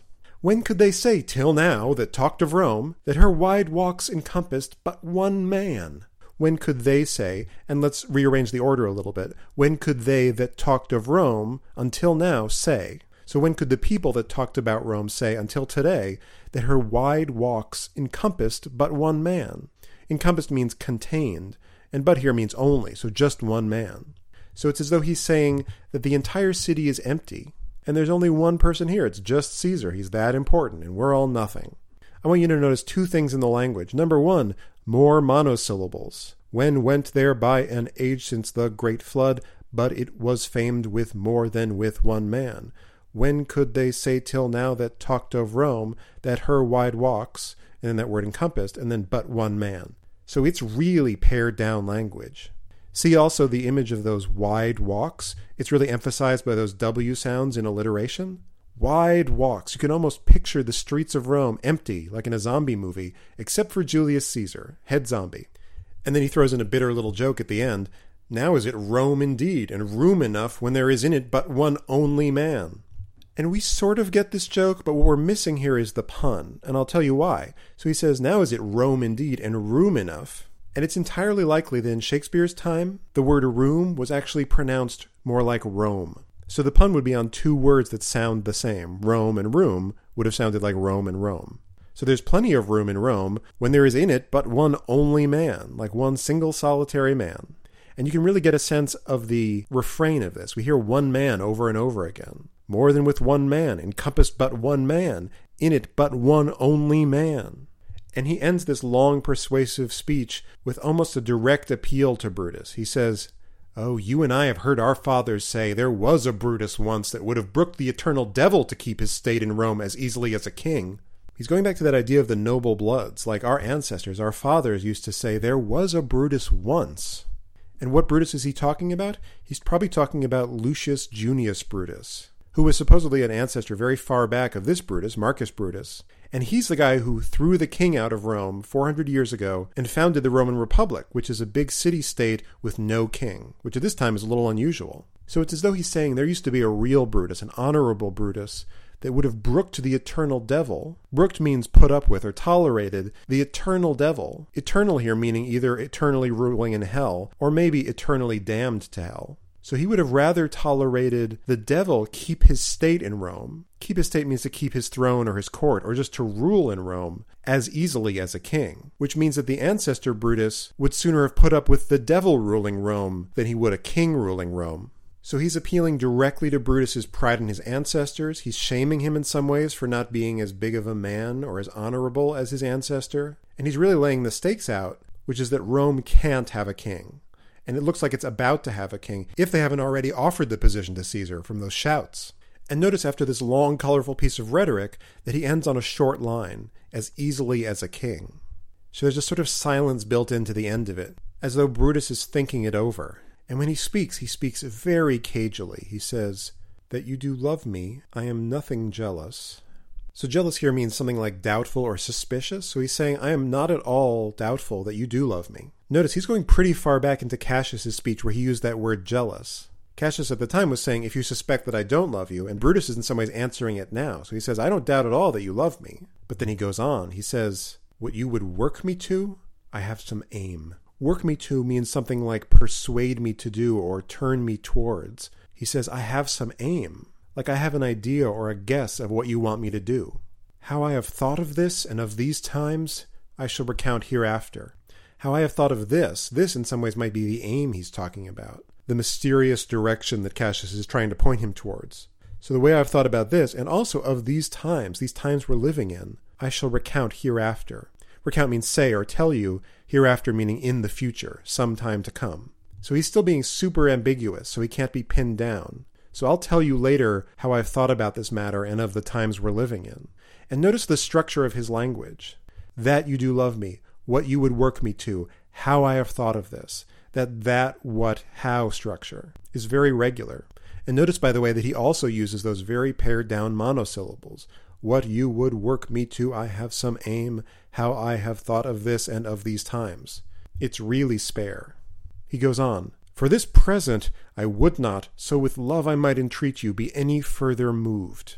So I'll talk to you later about it, but for this present moment, for right now, I would not, I do not want to, so with love I might entreat you, if I can use my friendship to you, to entreat you, to beg you or request from you, that you no further move me. Move means convince or urge.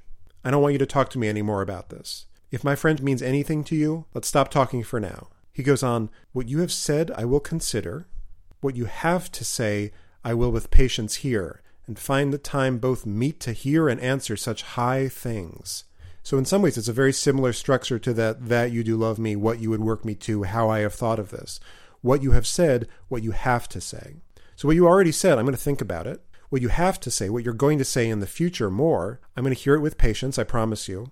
And we'll find a time meet, which means appropriate or suitable, to both hear and answer such high things. High meaning serious or important. So I'm going to hear what you have to say in the future, and I'm actually going to answer it next time. But he leaves him with a little tidbit. He says, till then, my noble friend, chew upon this. Brutus had rather be a villager than to repute himself a son of Rome under these hard conditions as this time is like to lay upon us. So until then, chew on this. It's a beautiful image. It literally means to think over or sort of consider. But the image is literally like a cow chewing its cud. It's something to tide him over. So just think about this. And he calls him my noble friend, that incredibly important adjective to Brutus. And what does he want him to think about? That Brutus had rather be a villager. He would sooner be a peasant, in other words, than to repute himself, than to consider or hold himself a son of Rome under these hard conditions as this time is like to lay upon us. Like means likely or probable. So I'd rather be a nobody than consider myself a proud son of Rome under the conditions that we're likely to see if Caesar becomes king. So basically it's a way to signal Cassius without giving anything away that he's on his side, and he's not happy about Caesar's takeover. And Cassius sees that in some ways he's really won. He says, I am glad that my weak words have struck but thus much show of fire from Brutus. He's really playing humble. His weak words, good alliteration again, like wide walks. And what have his works done? They've struck fire from Brutus. The image is of a flint. This is one of the ways you used to light a fire before matches. Struck here means sparked. So when you hit a flint with another rock, it sends out sparks. So his words is like that other rock. And he's glad that they've sparked thus much, in other words, just this much show of fire. Not literal fire, more like emotion or passion. I'm glad that I got just that much fire from Brutus, who's usually very taciturn. This is about as emotional as he ever gets. Remember, he's a Stoic. And this wonderful scene ends, and we know exactly what these guys are thinking about. We know how powerful Cassius is at convincing Brutus, and we know that Brutus is interested.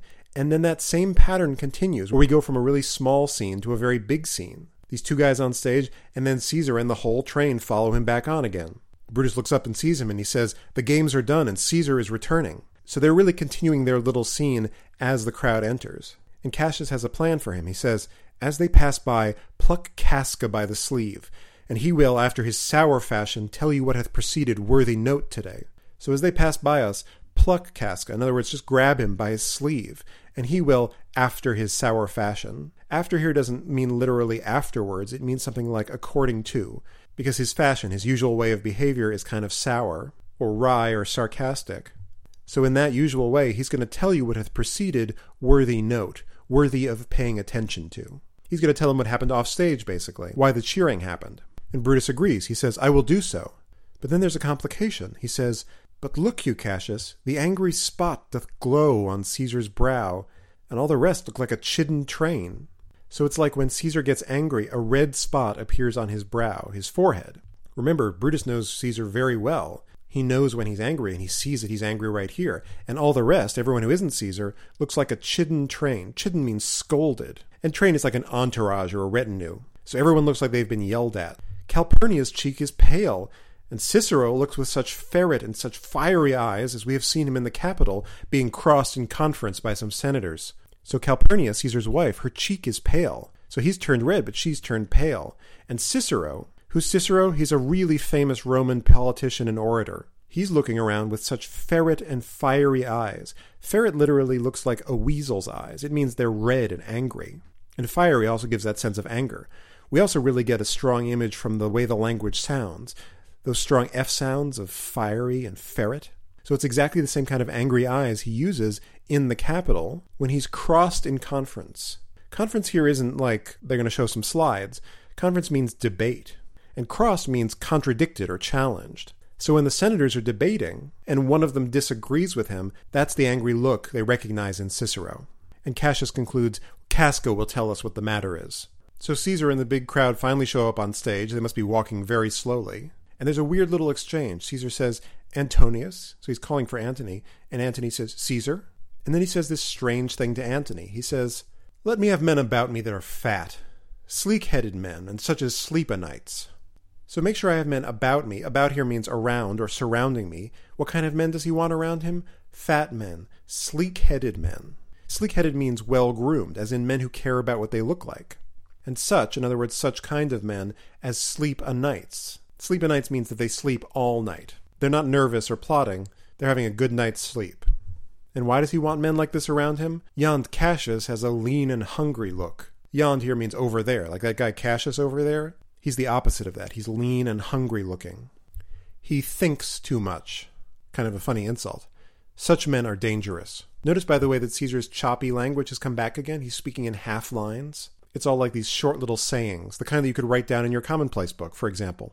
And Antony, who actually in some ways is the kind of fat, sleek-headed, sleepy man that Caesar's talking about, says, Fear him not, Caesar. He's not dangerous. Don't be afraid of him. He picks up on Caesar's such men are dangerous, and he says he's not dangerous. He takes that cue. He is a noble Roman and well given. Given here means disposed or inclined, like he's well inclined towards you. He's very noble. Don't worry about him. And Caesar has kind of a funny reply. He says, Would he were fatter. Would here means, I wish he were fatter, or if only he were fatter. Then maybe I could put up with him. And then he picks up on Antony's cue. He says, Fear him not, Caesar. Well, Caesar replies, But I fear him not. I'm not afraid of that guy. Yet, if my name were liable to fear, I do not know the man I should avoid so soon as that spare Cassius. He's not afraid of Cassius because Caesar's not afraid of anybody. He says, if my name were liable to fear. Notice he doesn't say myself, even though that's what he means. He says my name, which is another testament to how powerful the idea of names is. So if Caesar were liable to fear, if he were the kind of person who could be subject to fear, instead of this proud person who's not afraid of anything, I do not know the man I should avoid so soon as that spare Cassius. I don't know who I would avoid sooner than him. So if I was afraid, that's exactly the kind of person I would be afraid of. And I love this adjective spare to refer to Cassius. Again, it has that lean and hungry callback.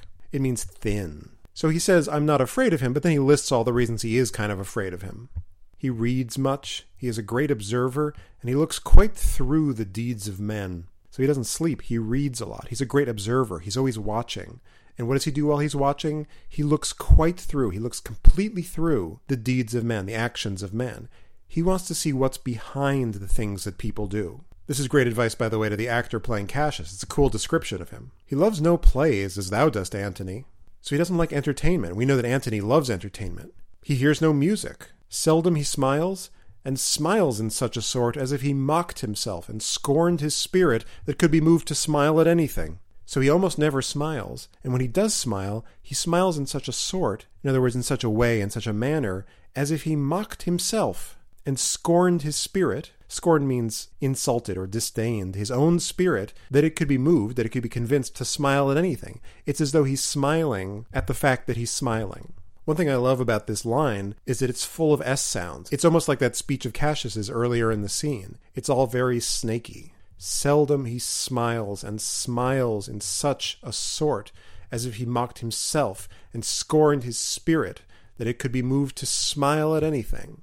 Such men as he be never at heart's ease while they behold a greater than themselves, and therefore are they very dangerous. So such men as he, men like him, men like Cassius, are never at heart's ease. In other words, they're never relaxed or calm, whiles as long as they behold a greater than themselves, someone who's more important or higher up than they are. So they're never calm if they're not the most important person in the room, and therefore, because of that, they are very dangerous.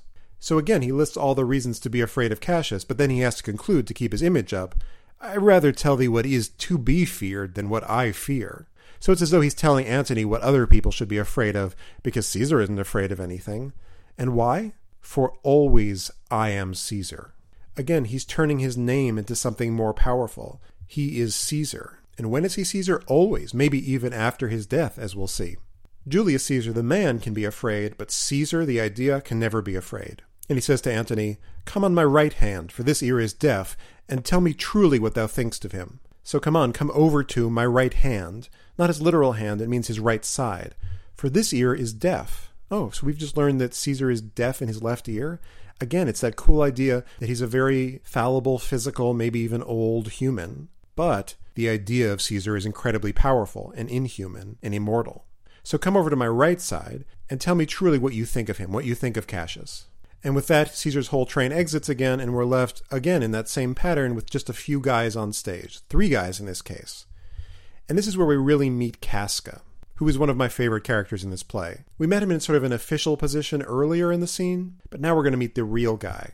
So he turns to Brutus and says, "You pulled me by the cloak. You grabbed my sleeve just like Cassius told him to. Would you speak with me?" Would you means, do you want to speak with me?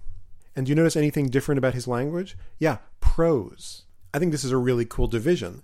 So after you have all these grand people speaking all these grand thoughts in verse, you have this kind of blunt Casca, and he's talking in prose like a regular guy. So you grab me, you want to talk? And Brutus says, "Aye, Casca, yes. Tell us what hath chanced today that Caesar looks so sad." Chanced means happened or occurred. So what happened that made Caesar look so sad? And sad not in our modern sense of upset. Sad here means serious or sullen. So what happened to make him look so serious? And Casca says, "Why, you were with him, were you not? Like, why are you asking me? Weren't you guys there?" And Brutus is a little frustrated. He says, "I should not then ask Casca what had chanced. Like, if I was with him, I wouldn't ask you what happened, dummy." So Casca tells the story. He says, "Why, there was a crown offered him." This is big news. A crown was offered to Caesar. Him here means to him. And he goes on, "And being offered him, he put it by with the back of his hand, thus." And then the people fell a-shouting.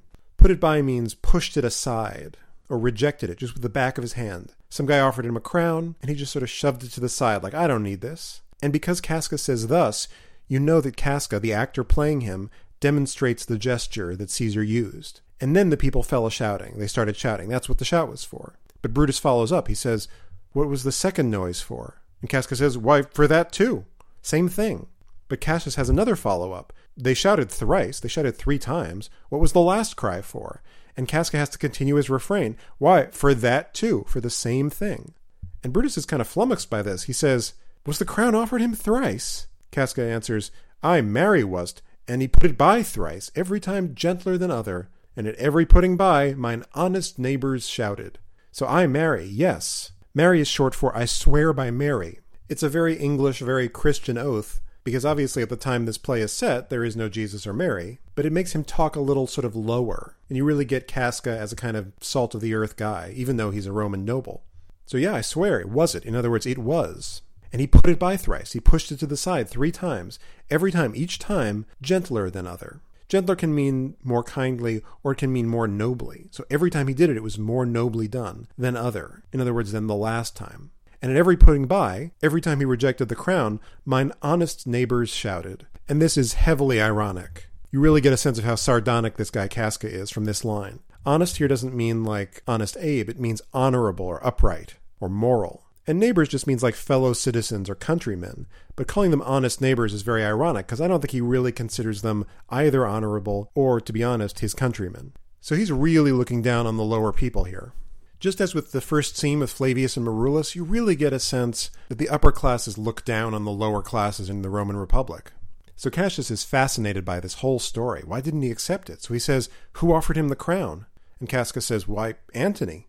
Which makes you think that maybe this is kind of staged.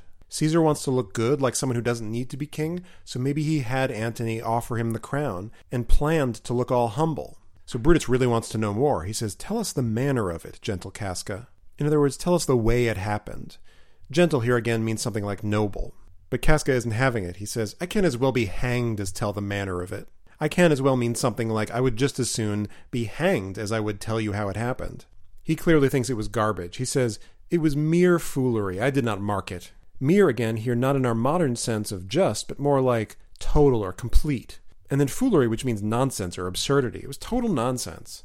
I did not mark it. I didn't pay attention to it. But as we're about to see, he kind of really did pay attention to it. He says, I saw Mark Antony offer him a crown. It was not a crown, neither. It was one of these coronets. And, as I told you, he put it by once. But for all that, to my thinking, he would fain have had it. So I saw Mark Antony offer him a crown. Before we go on, notice that cool little wordplay. I did not mark it, and then I saw Mark Antony. So those two marks in different senses back to back. So I didn't mark it, but I saw Mark.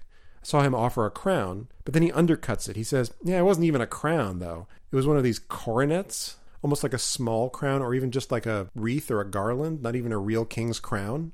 And as I told you, he put it by once. He sort of pushed it to the side or rejected it once. But for all that, like even so, to my thinking, to the way I think, he would fain have had it. Fain means gladly or willingly. So he played like he didn't want it, but if you ask me, he actually really did want it. Then he offered it to him again. Then he put it by again. But to my thinking, he was very loath to lay his fingers off it. So it got offered to Caesar again, and he put it by again. He rejected it again. And there's that phrase, to my thinking, for a second time. So as I see it, he was very loath to lay his fingers off it. Loath means like reluctant or unwilling to lay his fingers off it, to take his fingers off it, or remove his fingers from it. You also get that cool double L alliteration of loathe and lay. So he rejected it again, but it seemed like he didn't really want to let go of it. And then he offered it the third time. He put it the third time by, and still as he refused it, the rabblement hooted and clapped their chopped hands and threw up their sweaty nightcaps and uttered such a deal of stinking breath because Caesar refused the crown that it had almost choked Caesar, for he swooned and fell down at it. And you really get a sense of Casca getting carried away telling the story, even though he said, well, I didn't really pay attention. So you get this really long sentence. He offered it to him the third time, and he pushed it again, and still as he refused it, and still as here means every time or whenever he refused it, the rabblement, which is a great word for peasants, it means like a lower class crowd or a mob. They hooted, almost like owls. You get a sense of these animals. They clapped their chopped hands. I love the sound of clapped and chopped. Chopped here is something like our modern word chapped or rough, and they're chopped up from their hard labor. These are working men. So they clapped their rough, chapped hands, and they threw up their sweaty nightcaps. And these may not literally be nightcaps like you'd wear to bed. It might actually be a sort of snarky reference to the felt caps that the common people wore in Rome, which ironically were usually a symbol of their freedom and the Republic. But Casca describes them as sweaty nightcaps, like ridiculous hats. They threw them up into the air, and they uttered such a deal of stinking breath. Uttered means breathed out. Such a deal, such a large amount of stinking breath. And breath could be literally bad-smelling breath, or it can also mean words. So they yelled out so many gross words because Caesar refused the crown that it almost choked Caesar. So this is a reference back to actual stinky breath. So their breath stunk so much that Caesar almost choked, for he swooned and fell down at it. Swoon here means fainted. He probably didn't literally faint because of bad breath, but he did faint. And Casca goes on, and for mine own part, I durst not laugh for fear of opening my lips and receiving the bad air. Durst means dared. Like I didn't dare laugh. Why? Because I was afraid if I opened my lips that I would breathe in all that disgusting breath from the peasants. But Cassius has really zeroed in on the important part of this story. Cassius says, but soft, I pray you. Soft is something like, hold on, wait a second, not so fast. I pray you, I ask you. What, did Caesar swoon? Did he faint? This is really interesting to Cassius. He's looking for signs of weakness. Again, physical weakness is something he can show to Brutus and say he's just a regular guy. So forget about that other stuff. Tell us more about the fainting. Casca says he fell down in the marketplace and foamed at the mouth and was speechless. Oh, this is really interesting.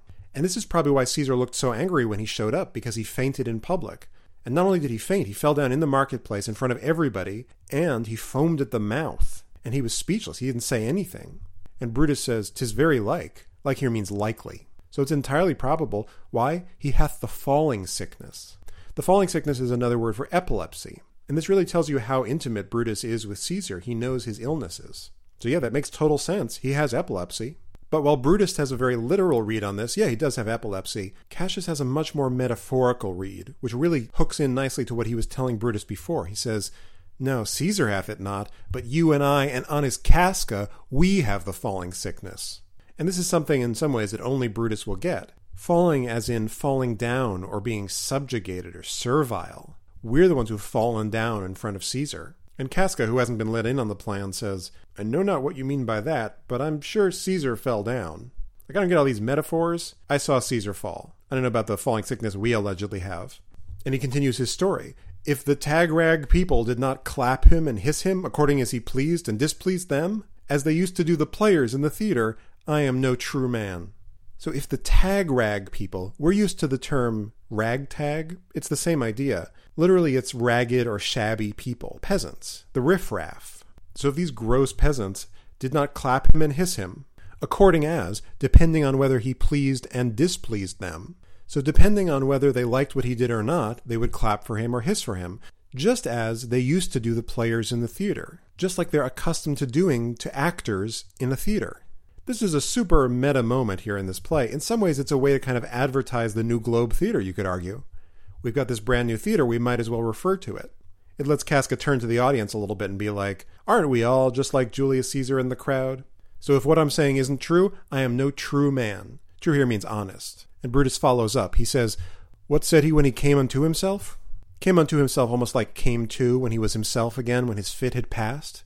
Casca says, "Marry, before he fell down, when he perceived the common herd was glad he refused the crown, he plucked me ope his doublet and offered them his throat to cut." So he doesn't say what happened when Caesar recovered. He says, "Marry," in other words, again, I swear by Mary, before he fell down, before the fit, when he perceived the common herd was glad he refused the crown. That's a really withering way to refer to them. The common people like a herd of animals.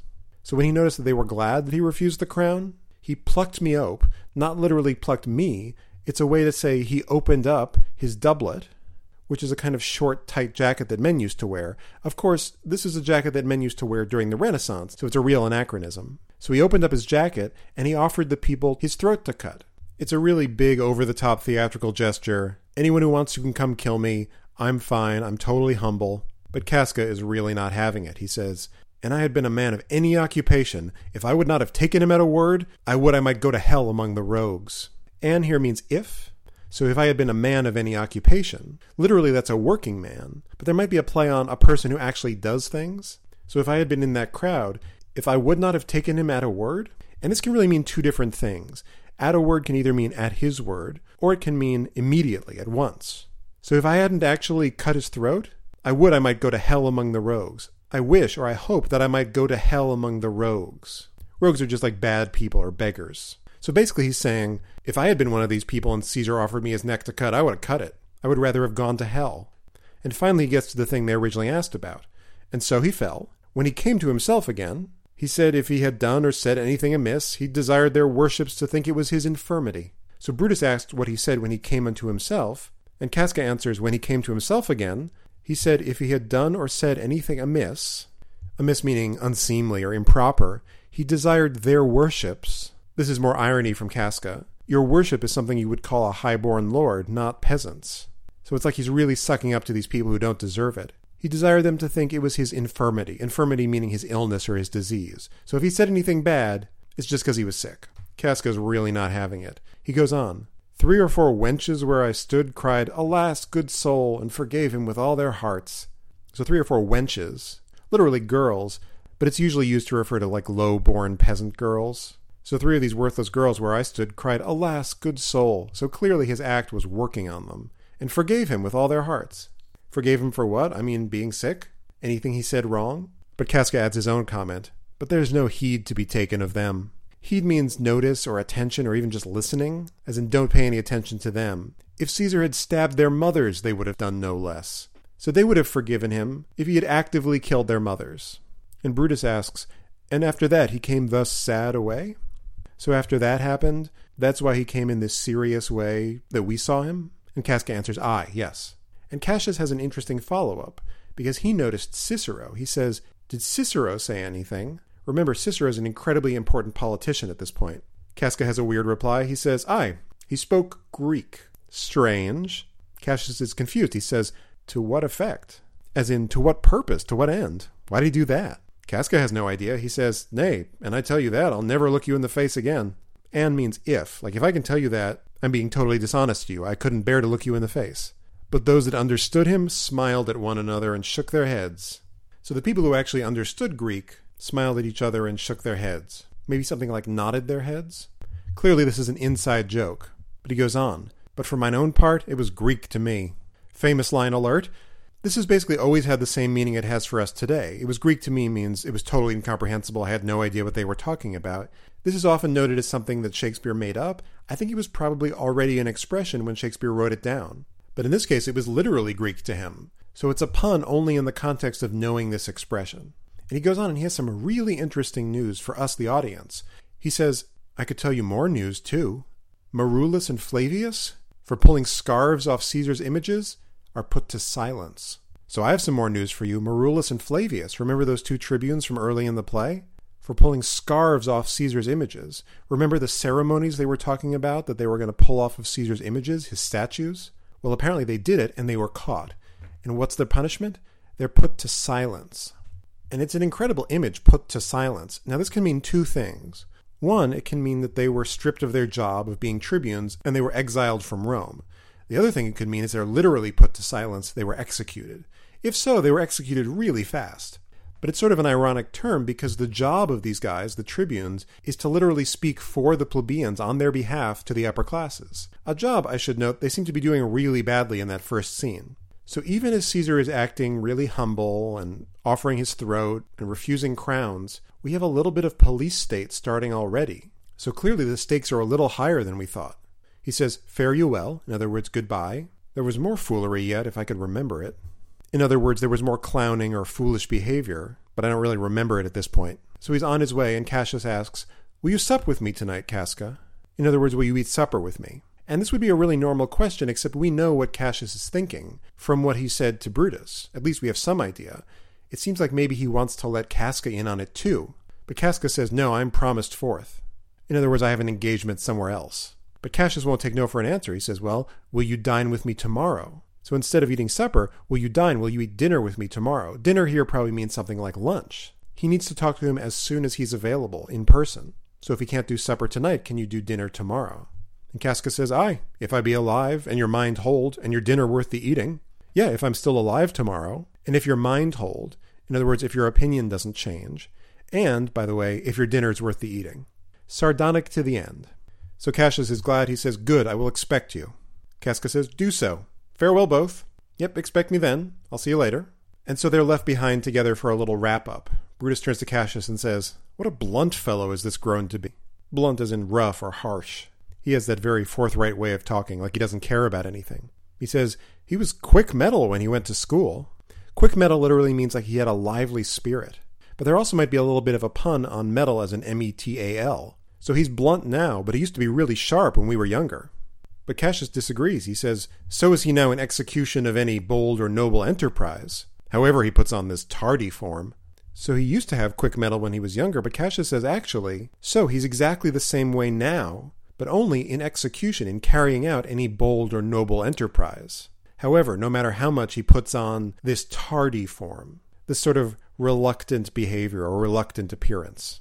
So it's like he's wearing a suit of I don't care or back off, but it's just a suit. Underneath, he's still just as sharp as he ever was if there's an important noble enterprise going on. This rudeness is a sauce to his good wit, which gives men stomach to digest his words with better appetite. So this rudeness, this rough or blunt talk, is like a sauce, literally like a sauce you'd eat on a piece of meat, to his good wit. Wit here isn't like witty jokey, it's more like his intelligence or sharpness.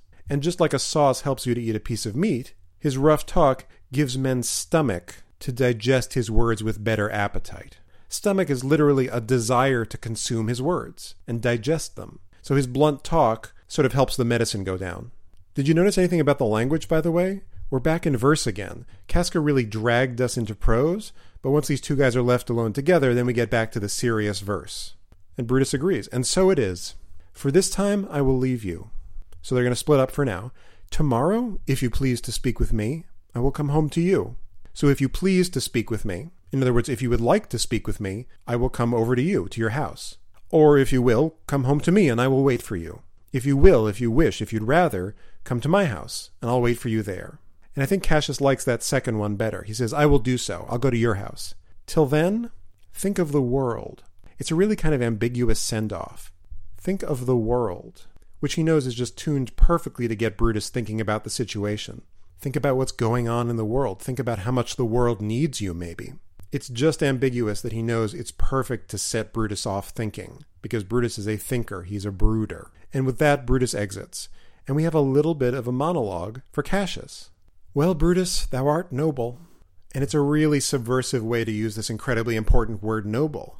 You sure are noble. But there's a downside to that too, which is that your nobility can be taken advantage of. He goes on, Yet I see thy honorable metal may be wrought from that it is disposed. So your honorable metal, your honorable temperament or spirit, may be wrought. That's literally the past tense of work, but here it means something like bent, because it isn't just metal M-E-T-T-L-E, it's also metal M-E-T-A-L. You know that idea of wrought iron? It's iron that's been twisted into a shape? Well, in the same way, Brutus's character can be shaped by Cassius from that it is disposed, away from the way it's naturally inclined to be. So it's as though he can take advantage of his honor and nobility, and his ideas of his own honor and nobility to do whatever he wants just by appealing to it. There's just a little bit of mustache twirling going on from Cassius here.